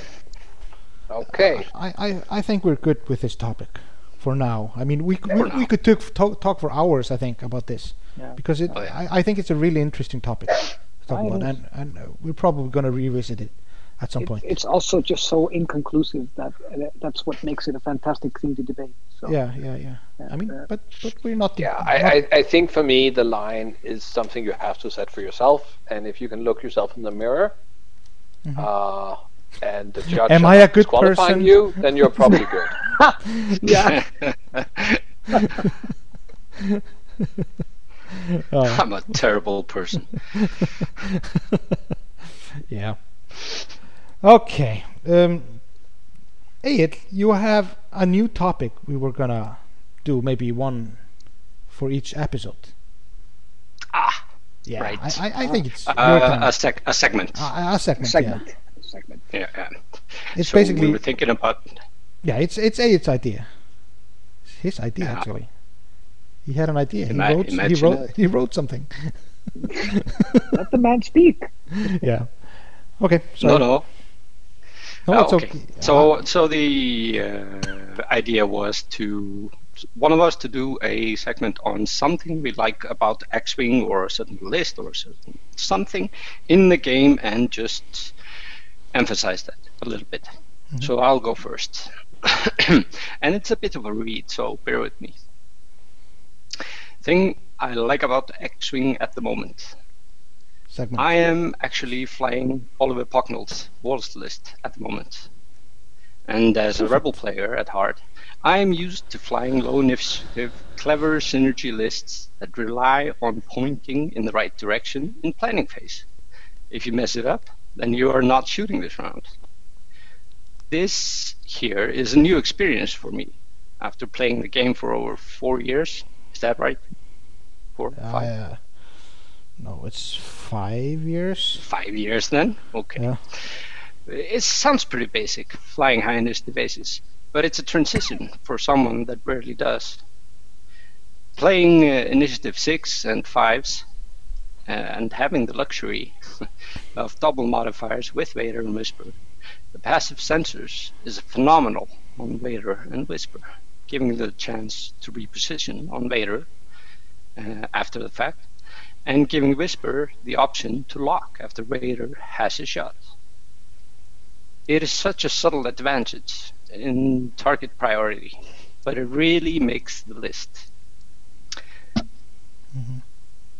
The Inquisitor, who is always front and center, he does a tightrope, baiting the opponents into bad shots on a hyper-defensive evade and force loaded. Always wary of not overcommitting, not getting himself into trouble.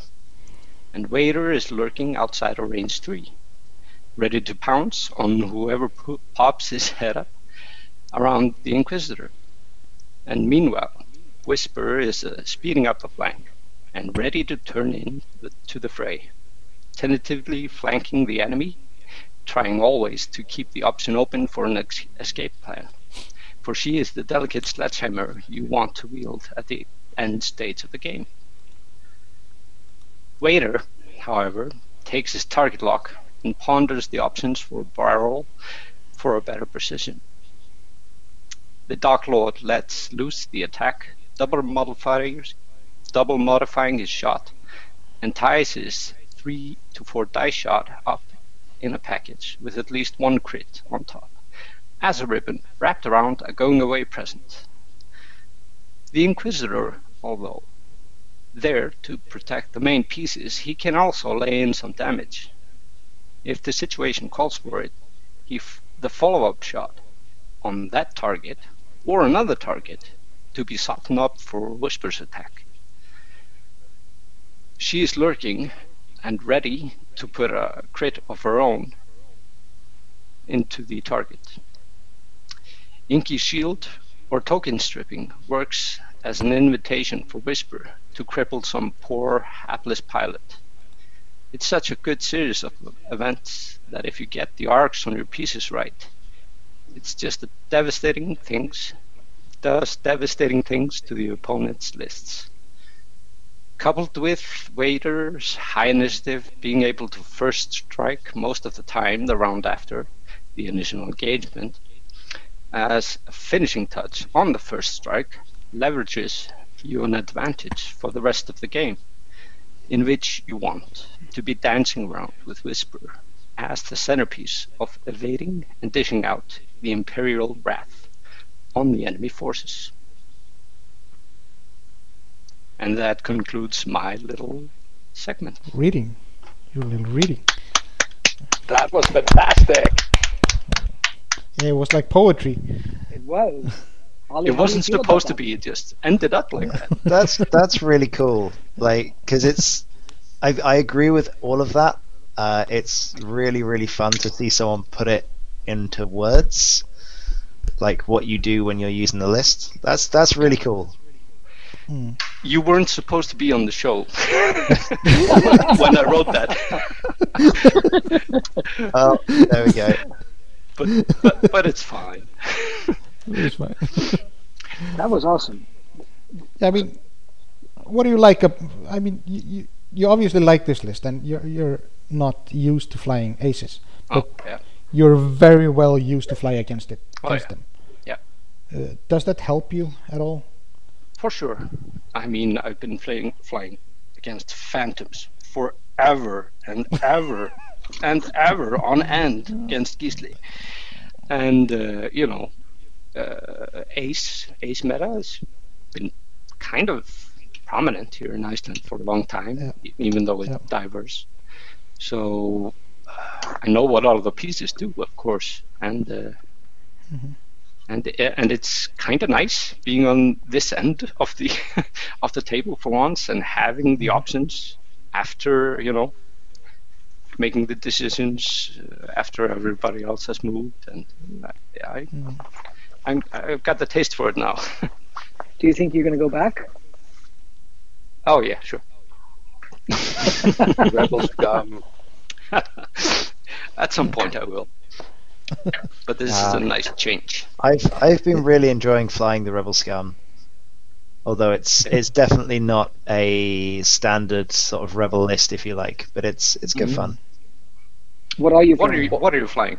At Exactly, the moment, I was about to ask. it's basically the Proton Torpedo delivery system. Right, you told us. All right, remember now. Yeah. So you have Wedge and Jake is the main pairing. So Wedge has a Proton Torpedo and Jake has his ability to give Wedge a focus. So they go around together and scare the crap out of any opposing ship that is 4 health or less. Or just really anything on the opponent's list that doesn't want to take a Proton Torpedo, which is pretty much everything. And then you have it backed up by Arvel because he's cheap and can block things, and then Braylon because Braylon just is really good at pumping out reliable dice. And I think I took it to a tournament in the weekend, and I played a few really good games. There was one that I messed up after the first engagement, but in 50% of my games, I took off an opponent's ship before anything shot. Yeah, it's brutal. It's pretty good. Do you have any munitions on Jake? No munitions on Jake. They all have crack shot, but that's all they need really. So Wedge has the Proton Torpedo. Arvel has intimidation. Yeah. Yeah, so that hapless 7B Jedi might be looking at rolling 0 dice. Yep. If you get the block, then I killed a T-70 in two shots because I blocked it with Arvel for 0 agility. But when I've played against Arvel and I've seen games against Arvel, I feel like his ability doesn't trigger all that often. Nope. But it probably makes your opponent fly differently instead. I think that's the case. Maybe 1 in 10 games do I actually get a block off with Arvel. But I'm fairly sure in most of my games it's scaring my opponent into allowing me to engage at the correct range with Wedge. Yeah. Oh, for sure. I've played Arvel a lot, not as much as Jake though, but in most of my games with Arvel, I've gotten frustrated because he goes up so seldomly. But when you think about it, it's probably giving you a lot more advantage than you think. It's I just think it's he's same- a controlling piece, really. I mean, Yeah, you have to look at him that way. Yeah. He's like half Topner. And And you Oikon. played him a lot. Mhm. And Oikon, yeah. Yeah. I mean, it's the Oh. same effect as with Oikon. I mean, you just don't Yeah. want to be in the areas where you can bump you. So, Mhm. so if you know that that your opponent is not going to be there, then you just need Mm-hmm. to play around that. Yeah. I for one, I have been liking this non-competitive season after Worlds, really. Just flying whatever. I mean, I've even put Separatist on the table. Ugh. Yeah, you flew against me. Yeah, I know. No, Separatist. Ed, we knew he was of low moral fiber all along. Yeah. Yeah, I flew Quad Phantom, so I have no morals. Nope. Exactly. Nothing. And Stealth Device Whisper. That's no morals as well. I was considering for a very long time whether or not to trade Afterburners on Vader for Stealth Device and Whisper. Yeah, Yeah. it's makes her a different kind of beast. Yeah, but Afterburners of Vader is just too good. Yeah, I think you would never- need I would- afterburners. Yeah, there's a minimum that you need on the ships to make them good, and I think it's just about what's in the list. Yeah, basically. Exactly. Yeah, I agree. Yeah, I think we talked about it the last time. I was building similar lists as your Worlds list, but I was so fixed on Duke, on Whisper. But thinking about it, you really don't need Duke in this list, because I mean, obviously you only have one Duke. It's not the same. The same goes That's for the same goes for Andre and myself. Ollie, you know Andre, right? You probably played him on Vessel. Resolved Yeah. quite a bit. Yeah. And we when we were preparing for Worlds, we were looking at the same formula that you were. How can we exploit the Force in the most effective way possible?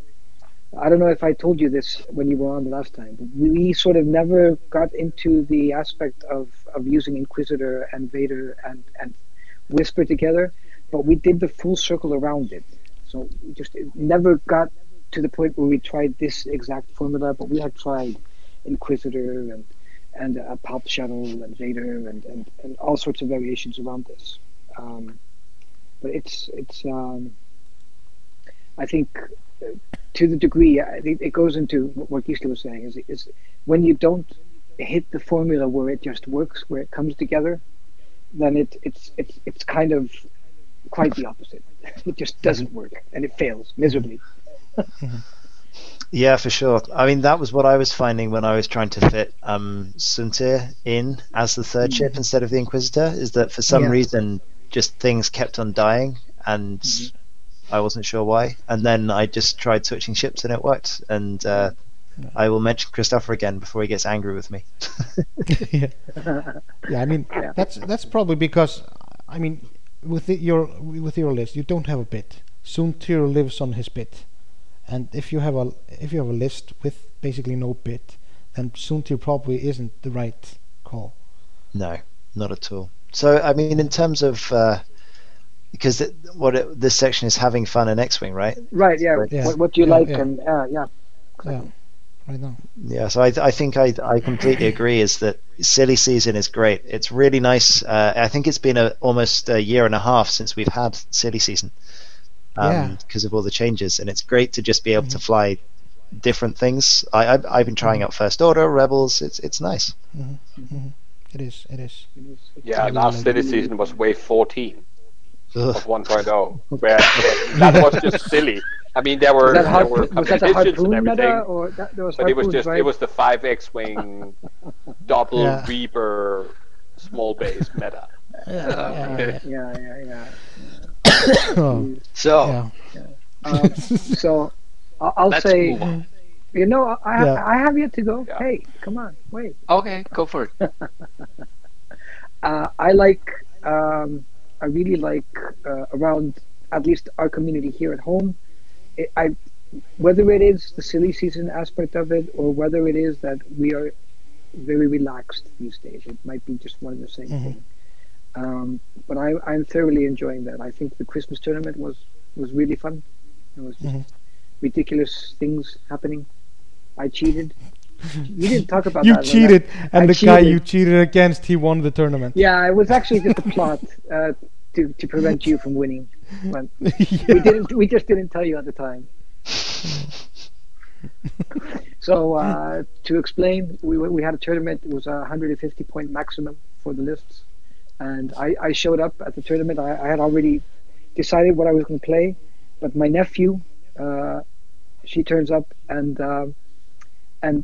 doesn't have any small bases, so I needed to lend her all my small bases, and then I had to figure out how to build a list with 3 medium bases because that's all I had. And I ended up building a list that was 151 points. Played my first game, won it pretty well, and then when I was tallying the points, I realized my mistake and had to forfeit the game, of course. Yep. Oops. So what was it? Go on then. What was the list at 151? It was 3 arcs. It was Sinker, Jag, and 107 Fleet Pilot. And then I had built that, and for some reason I felt I could get Cody in there as well. So I just put Cody in. I didn't check the points because I was trying to get everything set up, and just put it on the table. It just made sense. The list is really good without Cody. I didn't really need it, but because that's just all I had. So there were only 2 people who won all their 3 games on paper. Yeah, and then on paper, and then there was the one that won all the 3 games without. Yeah. It was me and Stefan. But yeah, I was actually flying Fenrau. It was Fenrau with Crackshot, I think, and 3 Deadman Switch Headhunters. Exactly. Finally, he got the tip from Edelnai that Headhunters are the best ship in the game. Headhunters are still effing bad. They're still super bad. But Deadman Switch is a interesting thing on them, actually. Do you know? Because it makes people so afraid. Yeah, if only you could get that on your aggressors, Gisli. Yeah. Tie aggressors with Deadman Switch. Ooh, that's a nice thing. Okay, shall we move into the news section? Yeah. Next news section. Here we go. Okay, Abe, can you just make a jingle? Ding ding ding ding ding ding ding. Now in the world of X-Wing, we had an FFG stream. Jan? We did indeed. So it wasn't enough of a movie voice. A trailer voice. I wasn't. No, but it was not a movie voice we're going for. We're going for a news anchor voice, and he did that. It was a jingle. Oh, it was a jingle. Okay. Jingle thing. Okay. Yeah, but a jingle would have been, you would have had to sing it if it was a proper jingle. Just saying, you know. You're so fixated on that. Okay. Håkan, you will get to do the next take jingle. my favorite ships. No, let's go. No. Read the text within that song. What did we get to see? First Order gets some interesting stuff. No? Håkon, you're with me on this, right? Ding, I am, absolutely. We'll do it in the end. Okay, I think so John is having a fit. After the cut, and so on, we can do it. No, never mind. So we had a stream, and we got to see some new stuff. Both some of the pilots from Aces and Hotshots, and a little bit more on the new First Order and Resistance ships. So I thought we could sort of do this by faction. So, I mean, First Order is not in a very good place, I think, generally. And then the tournament statistics seems to back that, by the way. But they get some new stuff. So they get this new Red Baron's interceptor thing. with an i6 and an i5 pilot and so on. So, how do you think and feel about that?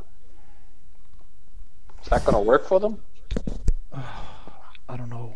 Oh, and by the way, I would just like to sort of baseline this, that any statement that starts or sounds along the tunes of "it all depends on the points," let's not do that, because that's a podcast cliche by now. Okay, I'll start. Okay, so I'm going to maintain. It depends on points, really. I'm going to maintain my stance that I took the last time we had this conversation, which, interesting enough, was the last time that Ollie was on as well. We were talking about the same thing. I don't think that this ship is going to fix First Order. I think they need more than just the addition of an ace. Yes and no. It's going to make list building. It's going to bring more options. They are going to be able to fly triple aces. But I agree with you. I think they need a small base, or at least a medium base, cheap crew carrier. Yeah, but we don't know if they're going to be able to fly through aces yet. We don't have that part. No, but assumingly they will. It's just a matter of how good and how loaded these aces will be, I think. Mm-hmm. Yeah. We also saw some other stuff. No, hold on, but let me back this up with a little bit of logic, if that's okay. But how can you were basically saying it depends on points. No. I actually wasn't. I actually wasn't. Okay, so I put it a different way. But that's not the point. The point is, if we look at the ace list that we have today, the fact is that no list is getting by or having success on the fact that they are an ace list alone. So if you take a look at the ace lists that are successful within the Republic, they are ace lists that are backed up heavily with passive modifiers. If we look at Ollie's list, it is the same thing. They have the passive modifiers. That's actually what's carrying them through, really. I would say, on a statistic based on the comparison to other ships. True. But we don't see that within the First Order. So I don't agree. This is where it gets interesting with the possibility of a new ace. Okay. Because if basically it's Voreng. If Voreng is cheap enough, then you are going to be able to run Voreng in the TIE with basically no upgrades, probably Fanatical because it's really good. Mm-hmm. Yeah. You're going to be able to run Tavson without any upgrades, and you're going to be able to run Kylo. And if you can get those three, then you have Force in the list, you have Tavson for multiple upgrades, and I think what everyone is missing, because loads of people are looking at that TIE Fighter, the initiative, or whatever the new one is for the First Order. And they're going, okay, it's basically Sinterfell. I don't think it is. It isn't. I don't think it is either. Because it can focus target lock. Mm-hmm. Yeah. And I think it's basically a Jedi. Yeah, I think what people are missing is its ability to sit at range 3 with 3 evade dice. Anyway, if it's at range 3, it's got 3 evade dice, even if it has a deplete or whatever it is. Then it's going to be good to get multiple modified shots out there. If you can have that with cheap costs, I think First Order finally has a niche in that it has an ability to do passive modifiers without using the Force. So it's just passive modifiers. So Fanatical and Voreng, they all get passives. Yeah. Yeah, okay. Voreng Good point. gets a second action without getting stressed, right? But again, that depends on points. Of course. I thought I laid it down pretty clearly. Yeah. I know. Anyway, but I agree. Fanatical is passive dice mods, right? Yeah, but none of these arguments started with "it depends on points." I will point that out. Yeah. One thing I find actually interesting is Captain Phasma. I mean, her ability to pass off damage to somebody like Quick Draw. Yes. Take one shield of give Quick Draw. Or one of those. Or Tavison for extra actions. Or a normal FO with Fanatical to get rid of that pesky shield. Yes, but Tavson is not an ace. Let's sort that out right away. Nobody said No. it was. How come? No, but we went from the niche of saying that ace lists have been leaning on the passive modifiers to saying. But doesn't that just depend on points? No. No. Stop ruining my point. I think this is actually an opening for the very scary, very intimidating multiple SF passive sensor lists. Yeah, and different list building within FO. Yeah. So you're saying that we might be seeing like the confluence of beef and ace play. Yeah, might. Yeah. I mean, possibly. 3 SFs and something. Yeah. Interesting. Could very well be. Yeah. Mm-hmm. Okay. I think Or just- fanatical, if spammed, can have some really interesting properties. Yeah. And I think that is probably what can bring back the sort of the Thai FO into meaningful play. But it has been tried. Yeah, but With him, but without fast math or Right. something like that, then you don't really have this option of making sure that the opponent's damage is spread around in order to activate it on enough of them at a time. I don't know if it will be enough. Perhaps we need that crew carrier and some swarm buffing crew. But I actually had another thought that I think could be interesting. I mean, when First Order was announced, I think FFG mentioned that the sort of faction identity they were going for was sort of elite swarm. And I think they could achieve that simply by popping an elite talent slot on the I-1 Thai FO. I mean, the A-Wings have it, so it clearly has nothing to do with initiative anyway. The Nantex have them. Only the best pilot flew the A-Wings, by definition. I feel That's why Yeah, Thor flies an X-wing. Yeah, because he's a terrible pilot. Clearly, and that's why Arvo keeps crashing into stuff. It's because he's so good. Intentionally. I feel I don't know. Like I feel like First Order has a load of really good crew, and no good way to get it into the game. It'd be nice for them to have a cheap ship, like a small ship with a crew slot. That'd be fun. Have you noticed, by the way, and now I'm going very much out on a tangent here, have you noticed that lately these sort of ranges for effects have crept up from, when second edition came out, almost everything was sort of like range 1, like Howl Runner and so on and so forth. But by the time they got to Separatist and Republic, then everything was range 2 all of a sudden. Yeah, I'm concerned about that. Yep. I am concerned about that.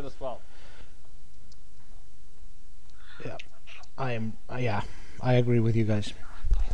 Like Seer, for example. I think it's just upgrades in general, though. There's the one that bothers me. I was talking about this at my local club. Is Broadside, because I feel that Broadside has single-handedly given FFG a really large problem in future designs. Because all turrets. They've made his ability too good. So now you are because all turrets right now are bad, right? Like Ion Turret is only good in large numbers.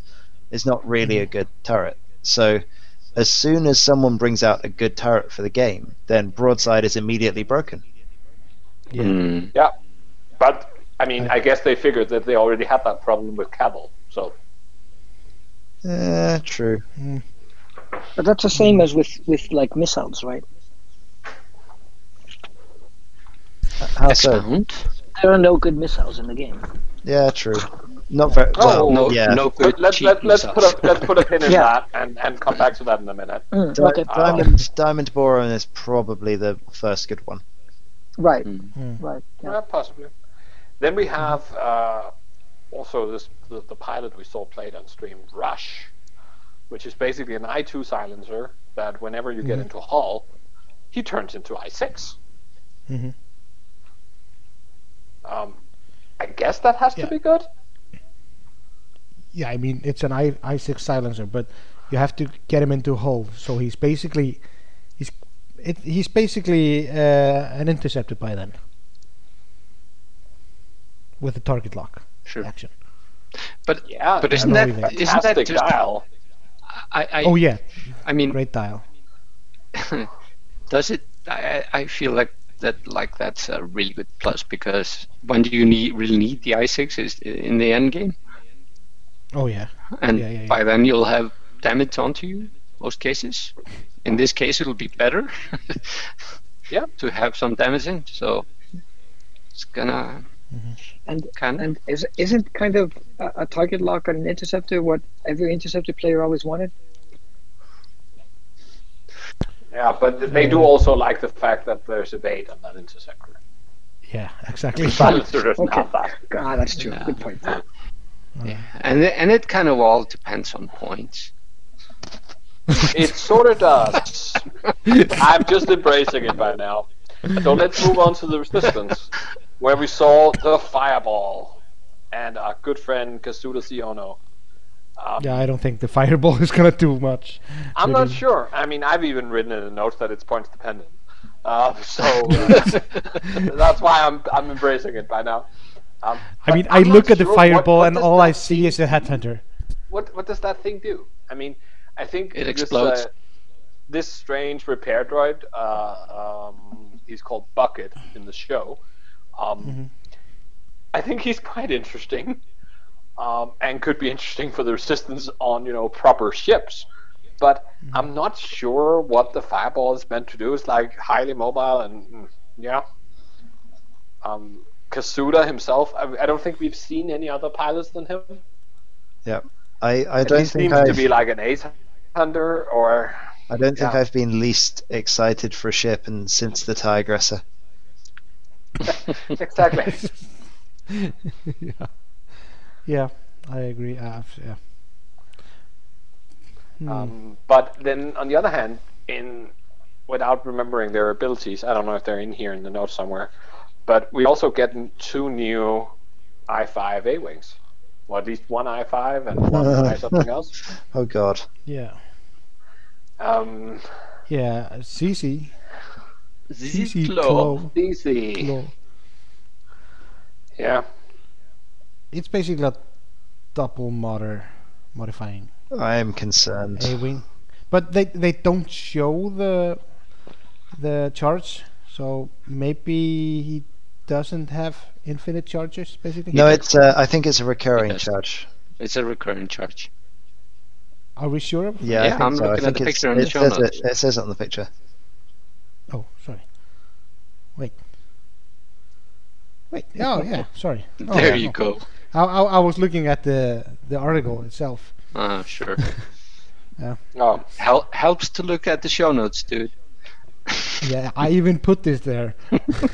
but since we all agreed and have for a while that First Order needs a small crew carrier, or a cheap crew carrier, so they don't have to put in 70 points into an Upsilon in order to do anything. What does Resistance need?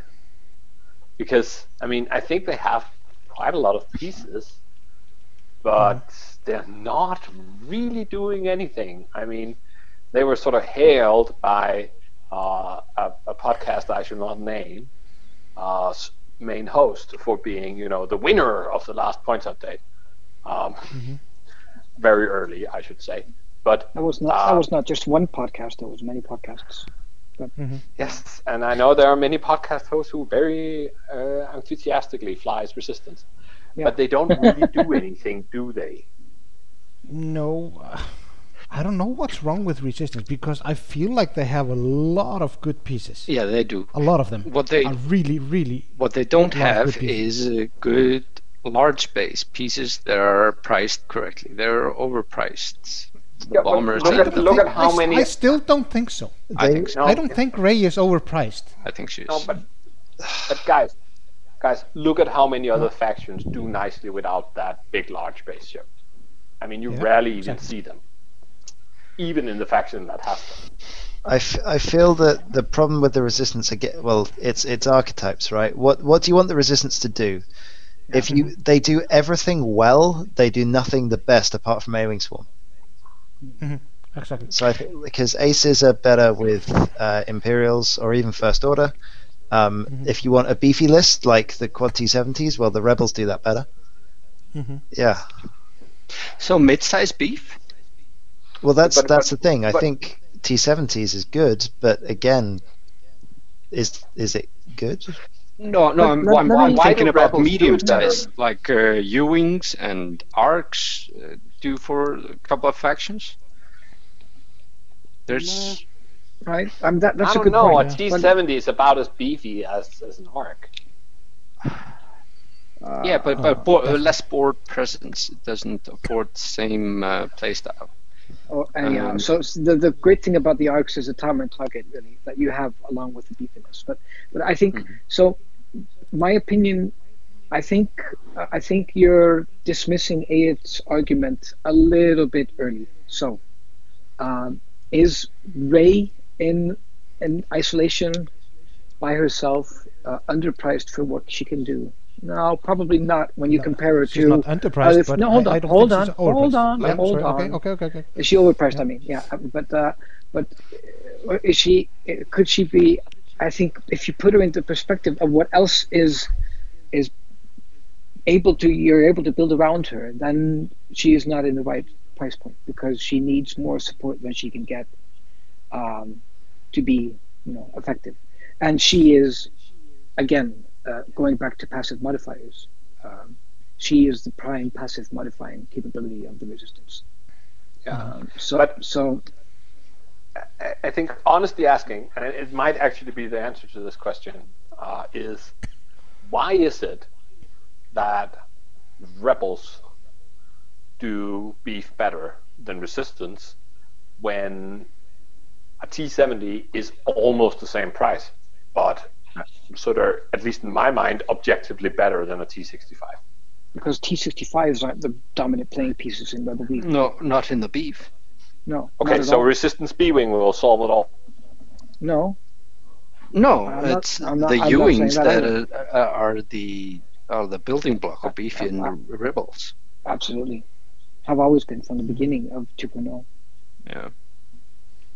Yeah, but I agree with you, Håkon, on that point. I mean, I feel like Resistance has a lot of good pieces as a solo piece, but it's really, really hard to build a good list around those pieces. But when we say that, at the same time, it's not too long ago that we had lists. We have had a lot of success with lists that were Resistance. When you had the pod and the transport and something around that, Finn and Coronel or something, and Leia. Yeah, sure. But that was for like 2 weeks until people figure out how to fly against it, basically. Mm-hmm.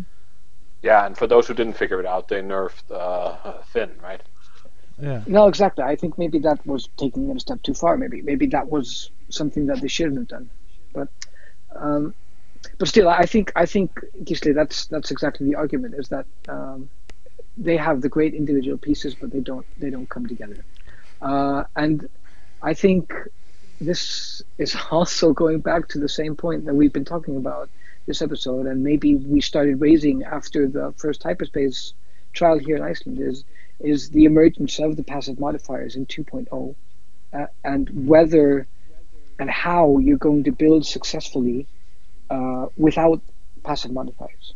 And maybe the whole moral to this is that it's difficult, or maybe not even worth it. So can I throw a counterpoint at you? Sure. Yeah. Of course. Top 8 at Worlds, I play Bartosz. Yeah. Mm-hmm. And if Bartosz wins that game, I mean, it was quite a close game. I got a bit lucky, but if Bartosz wins that game, you can very realistically see him winning Worlds with A-Wings, right? Mm-hmm. Yeah, but he is an outlier.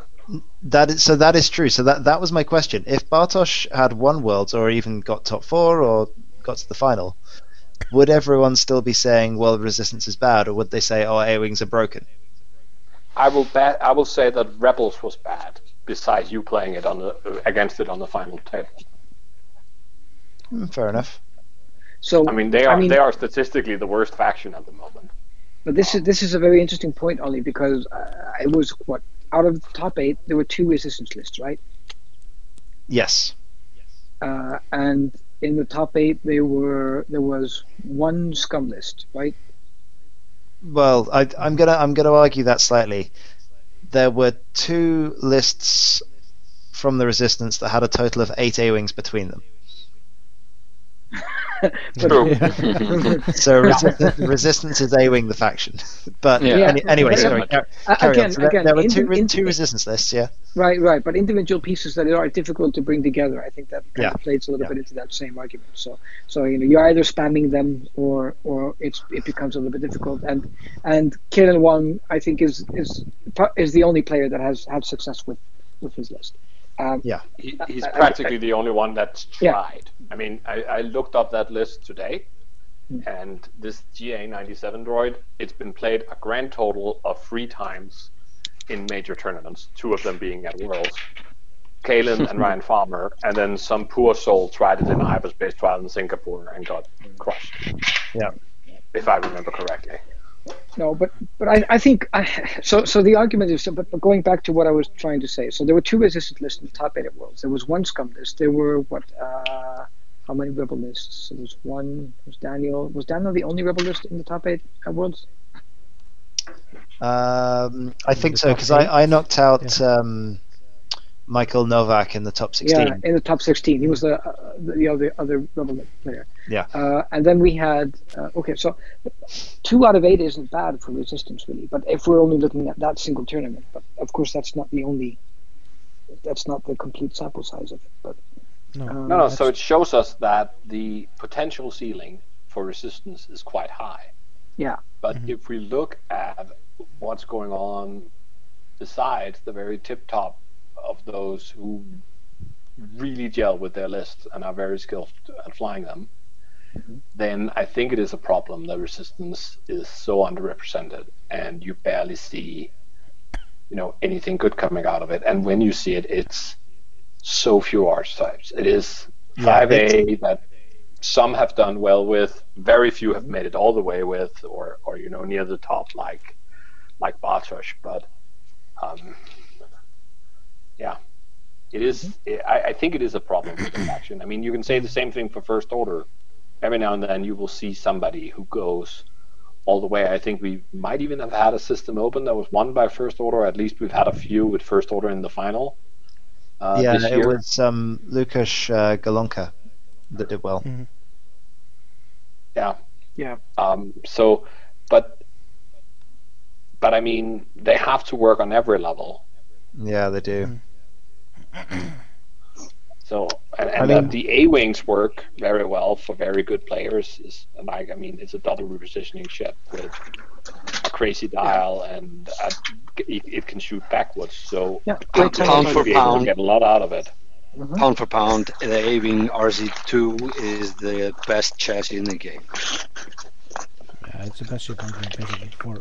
Yeah, quite possibly. Closely followed by the Fang, I think. Yeah, but that's taking into consideration, of course, points. And of course. No, I mean that, not as a joke, but they're priced in a certain way. And let's hope FFG doesn't have a knee-jerk reaction and lower points in that faction too much, where you can get a powerful ship in with maybe 3 A-wings, and Yeah, that would be a disaster. I think the Resistance has probably the most potential to be utterly broken, but it isn't right now. But potential-wise, just looking at the pilots, looking at the upgrades, looking at the crew cards. More so than the Separatists? Yes. Yeah, I don't know. I think the Separatists are easier to fix with points, because if you point them up a bit, you'll lose a body here and there, and then everything will be fine. But I think actually this problem that the resistance can go to the very top, but they don't really do it very often, and they don't do very well on the mid tables, I think is an issue that is extremely hard to solve, because if you lower the points, then Bartosz will just kick everybody's ass harder. Yeah. And they might start doing it okay at the mid tables. So I think, but I still, but I think the problem there is also, I mean, in the perspective of many people, they are so easily comparable to Rebels. I mean, I just did, right? Compare it, the T65 and the T70. You can compare the Rebel and the Resistance A-Wing as well. And if you do that comparison, then they look, undercosted as is, right? So even the mistake, after they hiked a little bit. Yeah, but the mistake there is actually comparing cross-faction. I mean, you could more easily do it within the Republic and the Rebels, where you could say, the arcs from the Republic and the arcs from the Rebels, but which are in my mind are two completely different things. Yeah, absolutely. And the reason is what you have around them, what is available in the faction to build with them, and the abilities that they bring to the table.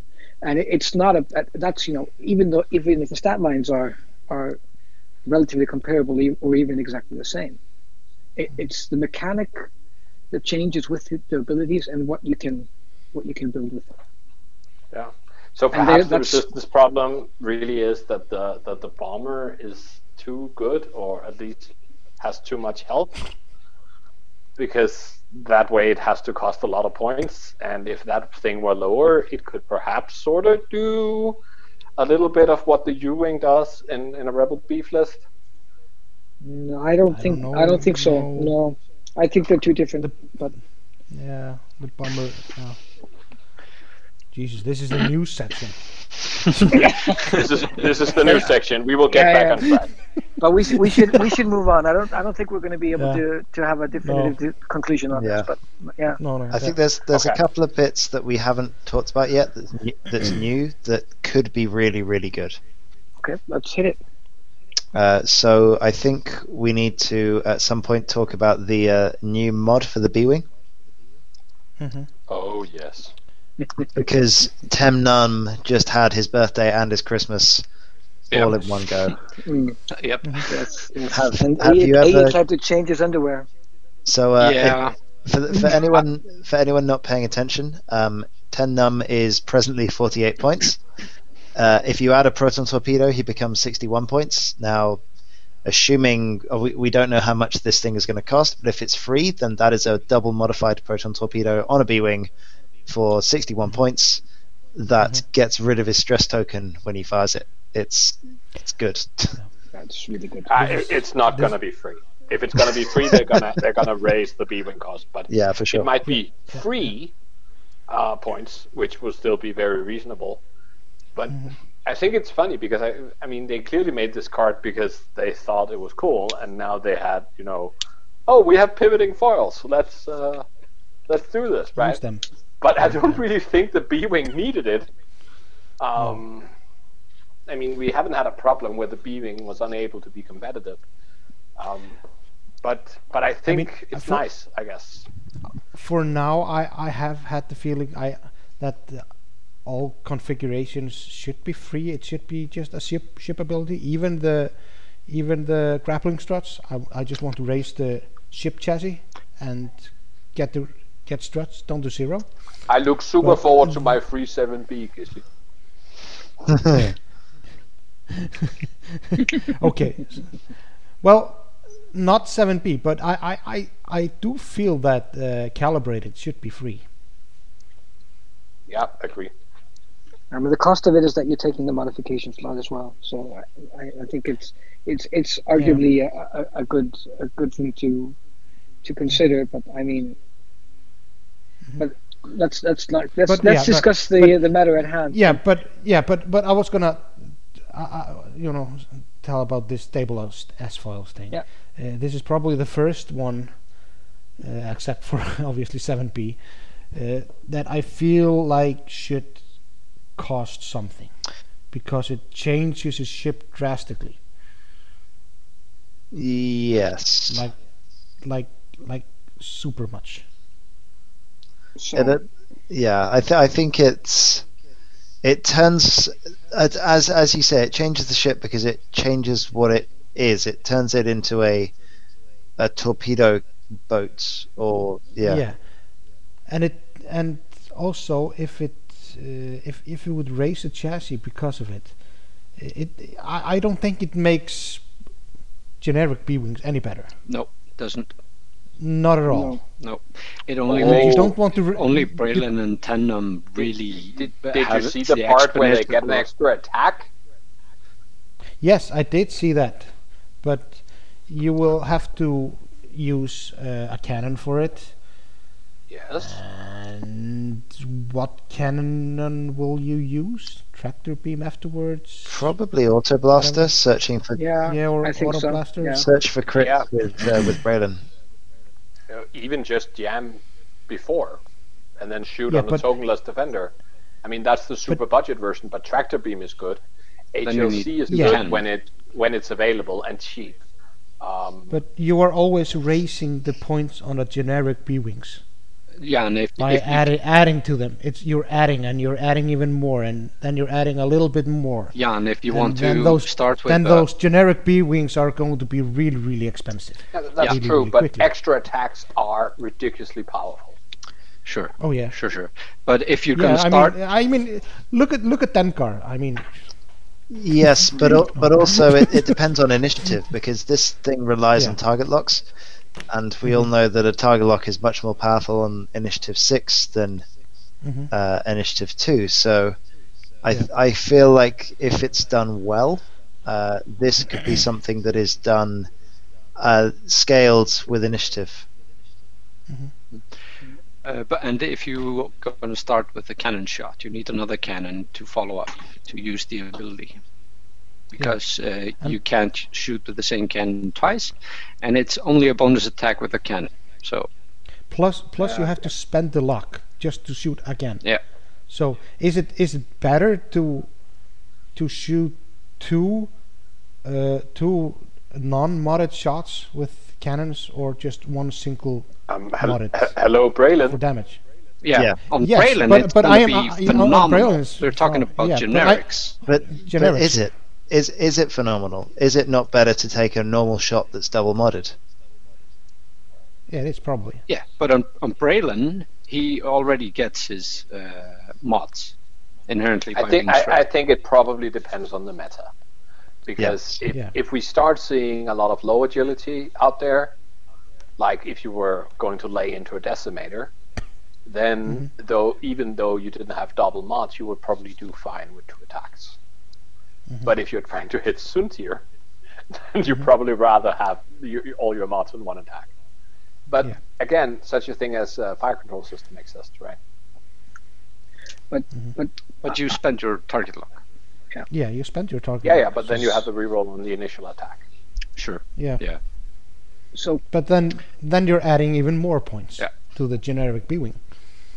what do you guys? That's what I'm saying. Yeah. What do you guys? So I think maybe on a generic B-wing, I think a more important factor is going to be the bearable to evade.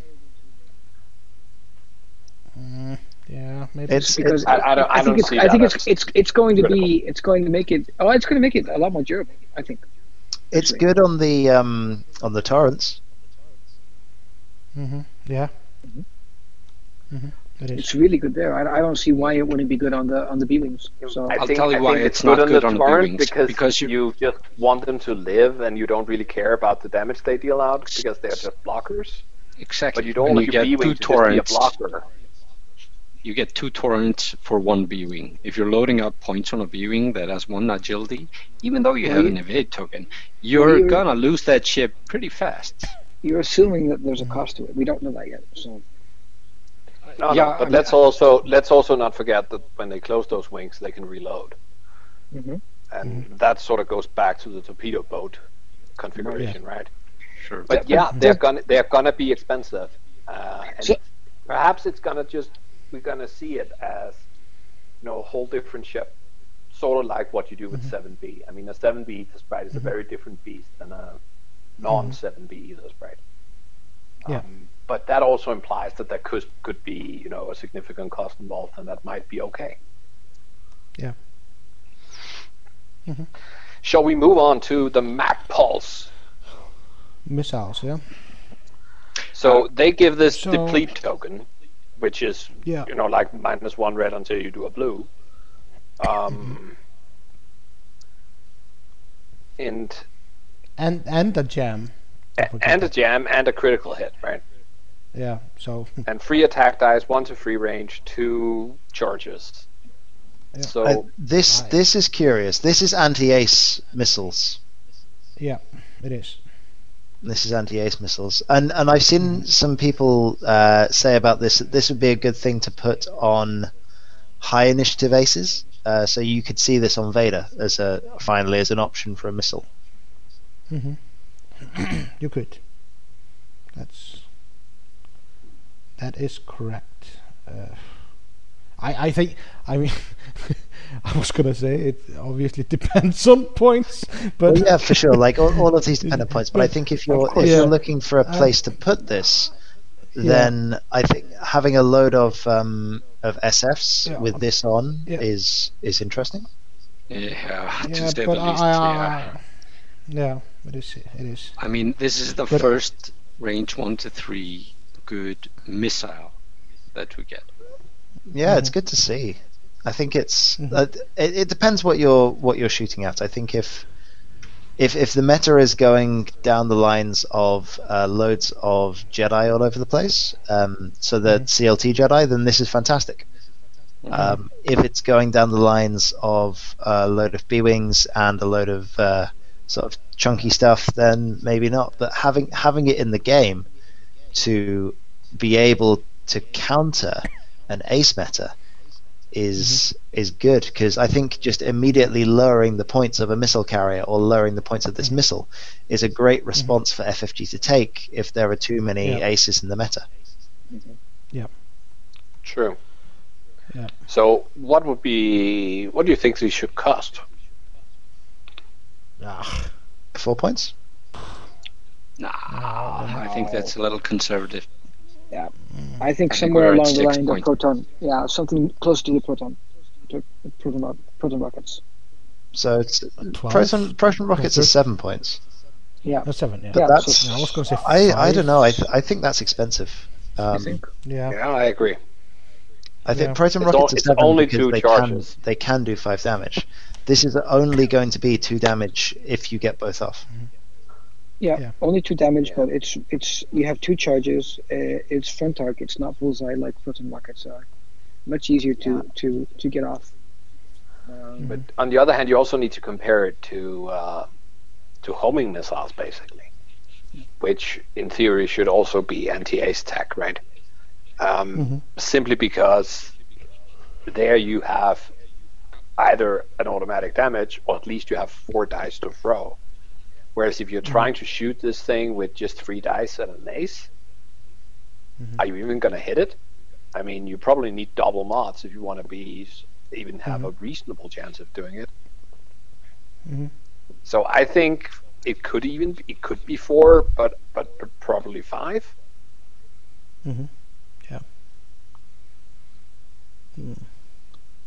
I don't know. I agree. I think if it was 1 charge, I would agree. But it's 2 charges. You can throw this off twice. So I think it's going to be a little bit higher.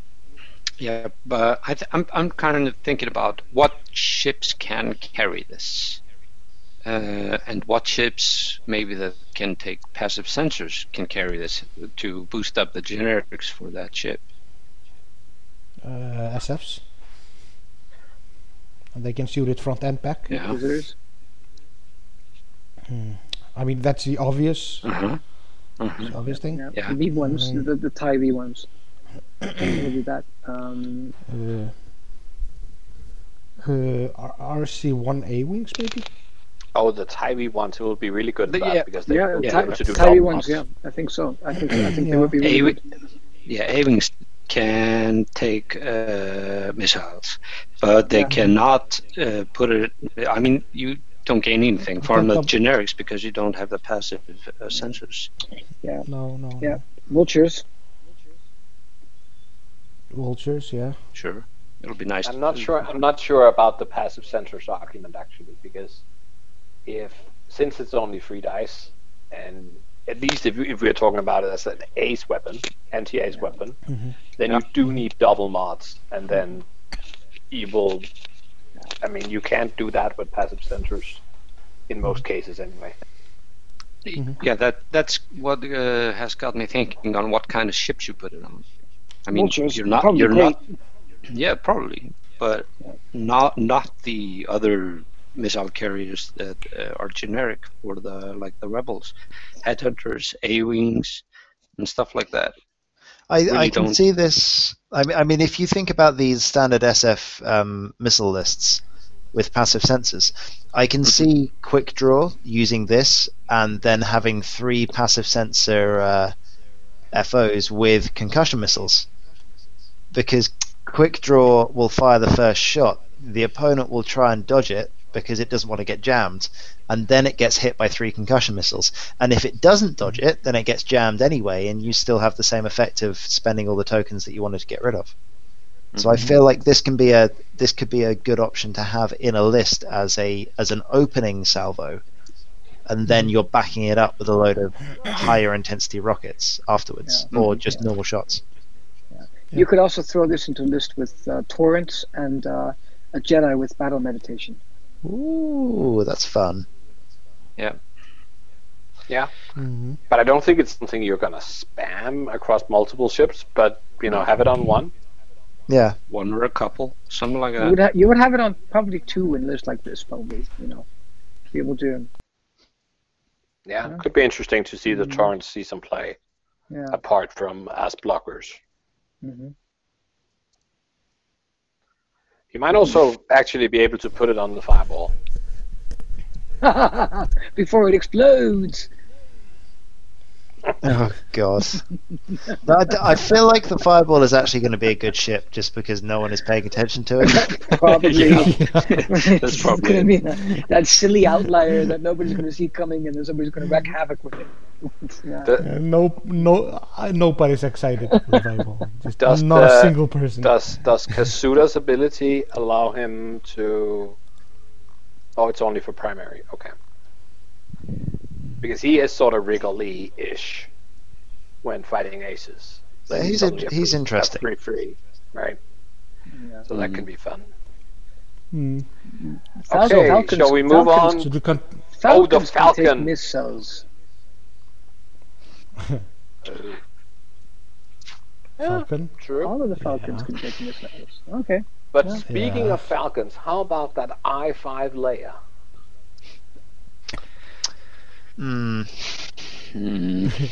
With a sort of like a mini Leia crew ability. Is it the Resistance Falcon? No, it's the Rebel. It's the Rebel one. Okay, then it could be good. Yeah, exactly. Fix the dial. And then it's basically like once per turn you can spend your force to give somebody a focus token. Or a force. Yeah, well, I think very giving. I think my concern here, I say concern. I mean, obviously it's very good, right?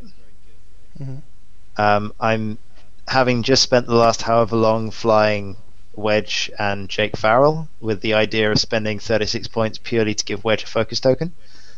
If I can do that and have a Falcon that can shoot things, that seems like a really good thing to have in my list. So I have my Falcon just normally broadsiding people with. I just take a focus every turn, and the whole purpose of having that force on Leia is to say, right, every single turn this ship gets double mods. Yeah. But you can't use it to get double mods, I think, because it needs to do a red maneuver in order to get to proc. Yeah. Okay, yeah, because this is the one I don't have in front of me, so. Yeah, it's not in the notes. I can't see I'll look it up on Yasmi. There was a card. What was it? That fits perfectly with this. It was Navigator. Navigator, yeah. exactly. Because you change your dial to whatever move you want after you move, and because that move is therefore considered difficult and probably a red maneuver, you then get a free focus. Oh yeah, that's it. Yeah. If you execute a red maneuver, you can give a focus token. Yeah, that's fair. Yeah, it's not as good as I was expecting.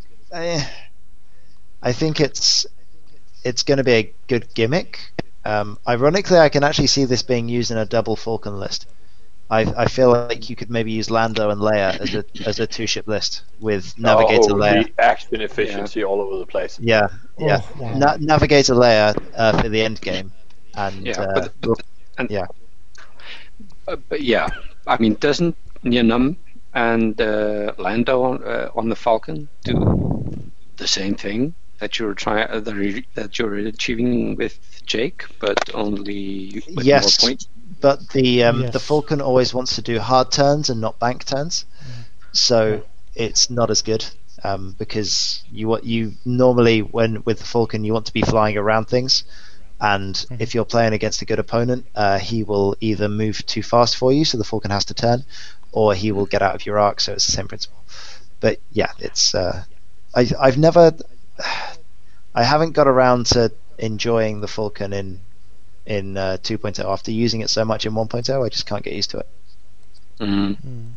It's a very different type of ship. It's not the brawler that it used to be. No, I think I need to go and fly it again for 3 months just to get used to it. Okay, shall we move on to the OP article? Yep. I mean, that's a quick one, basically. Yeah, I don't know. I don't think anything is quick, really. not this episode. No. But I think there is a very substantial point that we can, speculate about. So first off, system opens hyperspace. The system opens in hyperspace, but probably more important, hyperspace will become more restricted. Yeah. And I think this is what everybody has been asking for. Not everybody. I mean, people were whining about hyperspace in the beginning. I remember. I can't use all my ships. Remember all that? Yeah, I do. But there's still going to be a lot of extended tournaments. I mean, that whine there in the beginning was also in a place where almost everything that was not a system open was, or possibly worlds we didn't even know by then, was supposed to be hyperspace. Then people were a little bit annoyed, right? But since then, both the ship pool have expanded, and we're seeing a lot more extended. So, So the question is, I mean, from what you can sort of read into what they say, then it seems like that the only real sort of hard things they've said is that they will only have things in hyperspace that have been re-released. So bye Star Viper, I guess. Bye Interceptor. No, the Interceptor is being re-released in January. Oh, okay. So I think, right? Okay. Okay, I don't remember. It's going to be interesting to see what's in there. I'm super excited for this because I think the way that competitive play will eventually stay fresh is purely by rotating ships and having card packs, because eventually they'll run out of ships, right? So it'll be the case where they go, okay, so we'll slowly rotate out all things or bring them back in, etc. But yeah, I'm excited if they do this correctly. My only thing would be is that I want them to release the points. So say for example there's a couple of tournaments that are a bit close to the deadline. What I would like them to do is I would like them to release the points for this like a month before they're playable, and say, right, this is going to be the date when everyone should use these points, but they're going to be released a month in advance, so we don't get this kind of dead time where everyone's going, okay, I'm waiting for points and I don't really want to play a tournament. Whereas if you release them a long enough time in advance, then you go, okay, so they're released now, the tournament is legal then, so that's fine. If you want to start practicing with the new points, you can. If you want to use the old points because you're playing an event, then good. Yes. Yeah. I as a player, completely agree. I tend to agree. As somebody who likes to collect lists from various people's tournament, this would be hell. Because this overlap period where they are not valid yet is already a problem, because you don't know, if a list comes down, whether it's one price point or the other. But I concede that is probably a secondary concern. But what he was saying, he was saying they would release the points, but they would be legal at this time. But the minute, Gisli, in actual experience, the minute they release the points, a lot of stores are just going to start using them. Even for hyperspace trials and stuff like that. That's just what we've seen before. Yes, that's what we saw in July, we saw it in January as well. What you then need to do is you need to make it official that if you're running an FFG tournament, all FFG tournaments must be run with the old points until this date. It's like magic to it, I'm sure. Like there are games where you have rotation that can be done that way. Yeah. But I think what they've also said in this OP article is they thought a little bit more about when the points changes are going to happen, and are slowly going to get into sort of this May-November schedule. Yeah, they're going to change the rhythm of it. Yeah. Which, at least as far as Worlds go, probably means that Worlds will be in a quite stable meta. Yeah. Which I think I don't think that Worlds should be necessarily the place where, sort of by definition, because it is like something you qualify to do and so on. But it shouldn't be like a coin toss whether you're going to do well or not. Yeah, I like Worlds being relatively stable. Yeah, but they have always done something prior to Worlds, either not always. Release the new ship or nerf the Jumpmaster. Exactly, not every Worlds. Well, she's not very charming. Coincidentally, they have just made drastic changes to the game just before both the Worlds that I attended, but not the other ones. But anyway, I think what's also interesting is so that's one thing they said was this. We're only going to have re-released ships in hyperspace. The second thing they said, or at least alluded to very strongly, was that they're going to not, take, okay, now we're going to take all the B-Wing in or all the B-Wing out. But it's going to be on a more pilot by pilot and upgrade by upgrade thing. And I think that is interesting. Because I think, and I thought about this, I think quite a bit, so tell me I'm wrong, but sort of generally, then in order for hyperspace and extended to exist as two separate metas that each make sense, then they have to be at different power levels. The very minute that you have a list that is good in both metas at the same time, then you have a problem. Yeah, because I agree with then all the others, I mean, if it's also good and extended, then by definition it must be overpowered in hyperspace, because there it is flying against lesser opponents. At least in a world where we want everybody to be able to just have one or perhaps two factions that they fly. So hyperspace has to be at a lower power level. And I don't know what that will do, because it will probably mean that even if you do it correctly, then you will be like, oh, see, you can have Braylon, but you're not going to have his good friend Cassian at the same time. Or whatever, right? I think that's the only way that you're going to manage it, because of the amount of ships presently available for the new factions. I don't think you're going to be able to have a power limited hyperspace list by limiting ships. I think you have to start limiting pilots if you're looking at the Separatists and the Republic. Yeah, I completely agree. And then we can perhaps, limiting pilots will anyway also stress this thing that at least many of the people who liked hyperspace was all on about, which is that the restrictions sort of promotes list creativity. How come? I hope so. That you go out and discover new things. And then I'm sure that from time to time in hyperspace we will find out that, we just found out something that was bonkers broken, and that actually also works in extended, but it just has to very much be the exception. So we can't be in a situation where we were with, I mean, Rebel Beef, or today with Separatist Swarms, or even Republic Aces, where they're just, we'll just move them over, it'll be fine. Yeah. And that means that every faction will have to have limits in hyperspace, even those that have very few things already. Yeah. Sure. And the biggest problem with this will be the consistency of execution for excluding stuff. That's for sure a thing. I mean, they need to be constantly evaluating what will not work in hyperspace. Yeah. Yes. But yeah.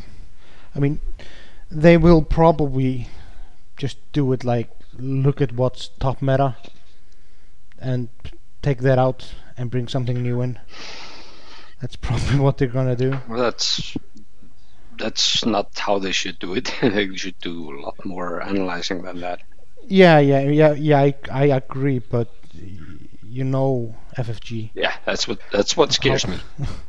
Yeah. But I hope they do a good job. Yeah. Another issue being, the newly released chips.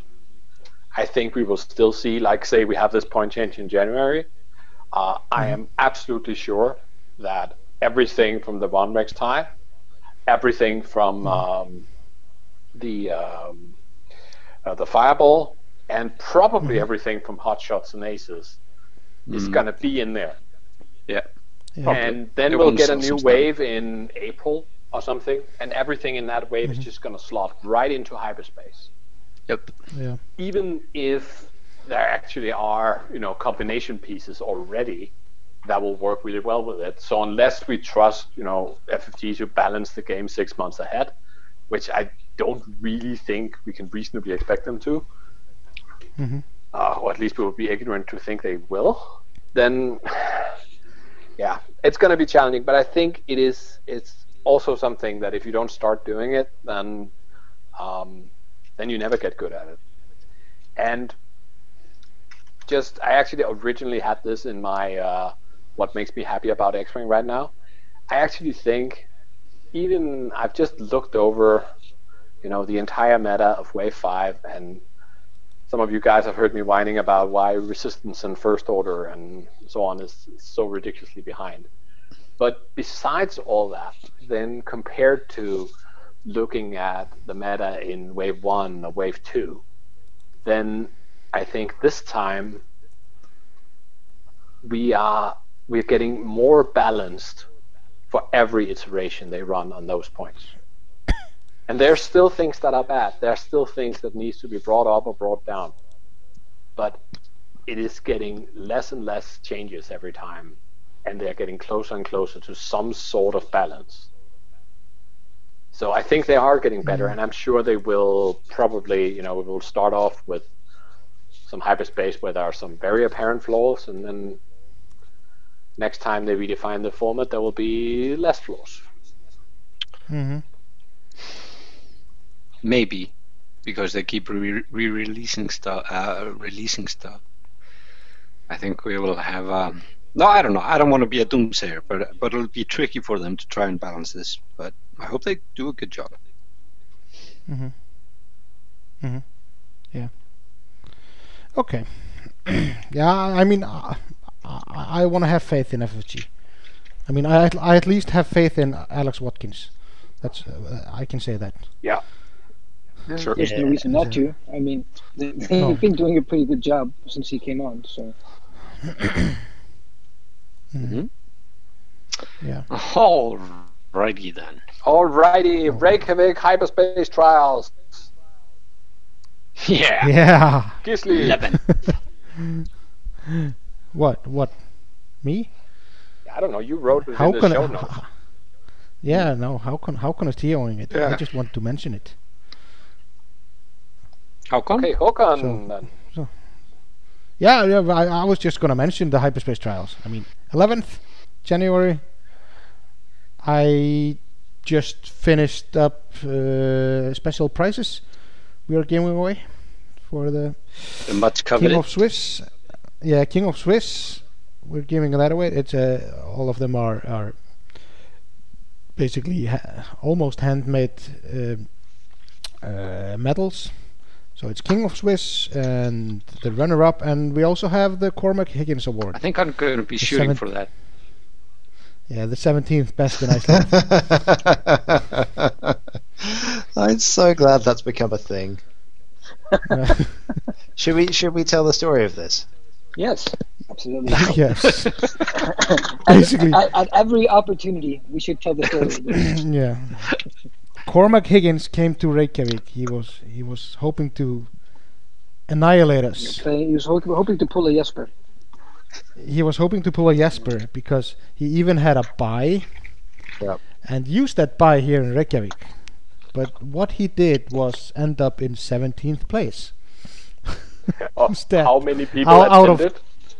24. No, 24, and two people had a buy, so we had 5 rounds. So. Yeah. Yeah. Yep. I had a buy that time around as well. Yeah, so he ended up with what, 2 wins or 1? It's probably 1. 1 win, and that was a buy. That was a buy. No, I think he probably won another game at some point. Yeah, he might have. Think so? I don't think he had. In 7. It could be. In 17th? No, maybe not. But it was a top 16 cut, remember? So. Yeah. Yeah. So. It was 24 players and a top 16 cut. Oh, was it top 8 cut? Yeah. I can't remember. No, it was a top 8 cut, I think. It was top 8 because top of the 8. 2 buys. No, it was top 8. 5 rounds of Swiss because of the 2 buys. Probably a top 8 just because of the tournament format. Yeah. All right. Yeah, I forgot about. Yeah. We had at the Swedish Grands where it wasn't top 16 cut, they gave out like a rubber duck, but instead of a duck face, it had Chewy's face on it. To number 17. That's hilarious. Yeah, but it's we don't know if we're going to be at the Nexus store yet, or if there's going to be another venue. I think at the moment Yule is aiming for hosting it just at the Nexus store. I'm secretly hoping that we're going to be at the same venue as we've had the Hyperspace and Regionals so far, just because we have a bar there and we're sort of all to ourselves. It's close to downtown, easier to go and do something afterwards. So. It's a better venue.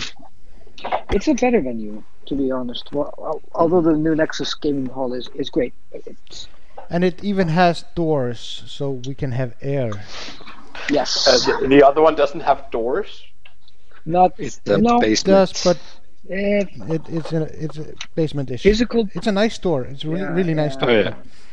It's physical doors are not actually in the shopping area or in the gaming area that lead outside. No. That is, so. Okay. But anyway, I've booked my ticket. Yep. You have. Yep. I am bringing Rune with me. Yes. Mm-hmm.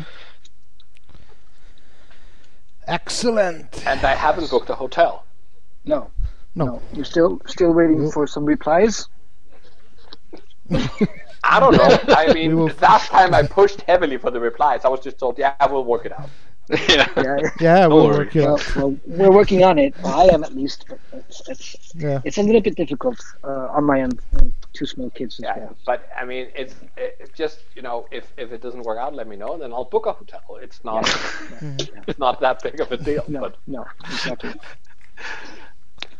Anyway. Yeah. Okay.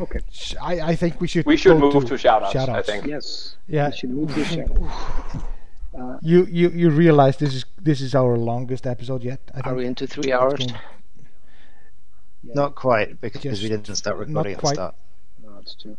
We're close. We did the whole Chris Allen bit before we started recording.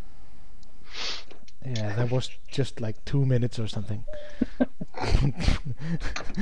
But anyway, shoutouts. Let's do shoutouts. Okay. So, Ollie, you're the guest. You start.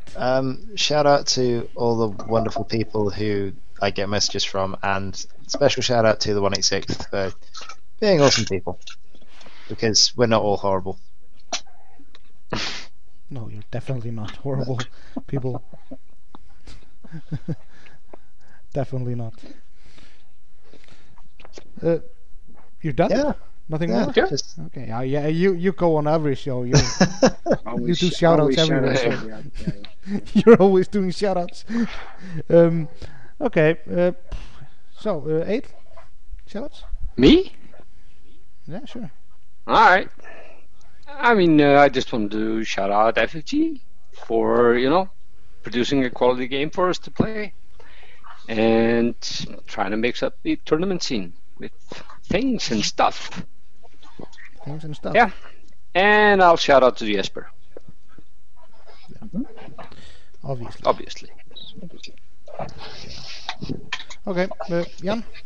Yeah, well, Shout-outs. I guess I will start by shouting out Chris Allen and saying congratulations. Yes. Yes. So He got married in secrecy. Kind of. Hey, good job, that man. Was he wearing the discreet, lay? but- Was he wearing the lay outfit? Good job, Chris. Yeah. Yep. Good job. As long as good he's job, happy. Chris. Congrats. Yeah, and to my pink boys as always. Håkon? Shout out. Are you there? I'll do it for you. You wanna Can you guys hear me? TGI jump W? Yeah, because I've and- been making a lot of noise. I think when I thought I was muted, and then I was talking before, and then apparently I was muted. So it's kind of been on and off. So it's multitasking is not my thing, obviously. Oh, but Yeah. we can hear Okay. you. So my boys at TGIW. Of course, we've been doing some experiments with the new Atari cluster campaign, which is different and kind of fun, but very relaxed. So I think for some of us it's a way to get together. For others, it's a recovery method to try to get their head back in the game, which is good. So patiently trying to work that out with each and every party, and I guess not a shout out, but Ollie, thanks for coming on. It's always great having you on. You bring great perspectives into the show, and maybe this is the last time you're going to be as a guest, and next time you'll just be like a member of the council. Well, thank you for having me. Regardless, like it's great to have an opportunity to talk about the game, because like we all love the game, we love talking about it. That's why you guys started a podcast. So if you I'm very happy to come on if you ever want me on to talk about some of these things. Obviously. And you're welcome anytime. I mean, Yay. Yeah. Yeah. Yeah. I already have an episode planned with your name on it. So Oh God. Cool. I like it. One last shout out, because I wasn't able to be on the last show. I want to shout out to Arnar. One thing you may not know about Arnar is that he is a very shy person, and stepping out and being on a podcast and talking about stuff like this is way out of his comfort zone. So I think it's well worth a shout out to him for stepping out and putting a voice to his opinions, because they're very valid. I mean, he brings a lot to the conversation for sure. So Arnar's a great yeah, guy. absolutely. Great He's guy. really cool. Yeah. So, Okay. So and that's Gisli. you. Yeah, Gisli. I'm the last. Okay. Yeah. I wanna. I'm gonna shout out to Mark Stewart. Bye. Bye. Bye. Bye. Bye. Bye. Bye. Bye. Bye. Bye.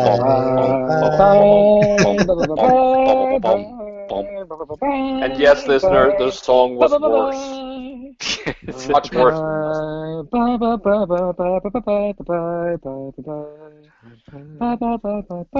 In a galaxy far, far away. There we go. The muffled sound of the sexy Viking.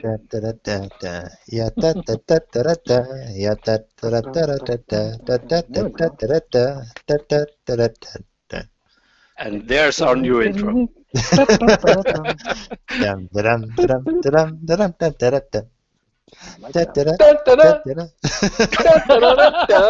we go. There it was. Yeah, there we go. Okay. Go, Nick,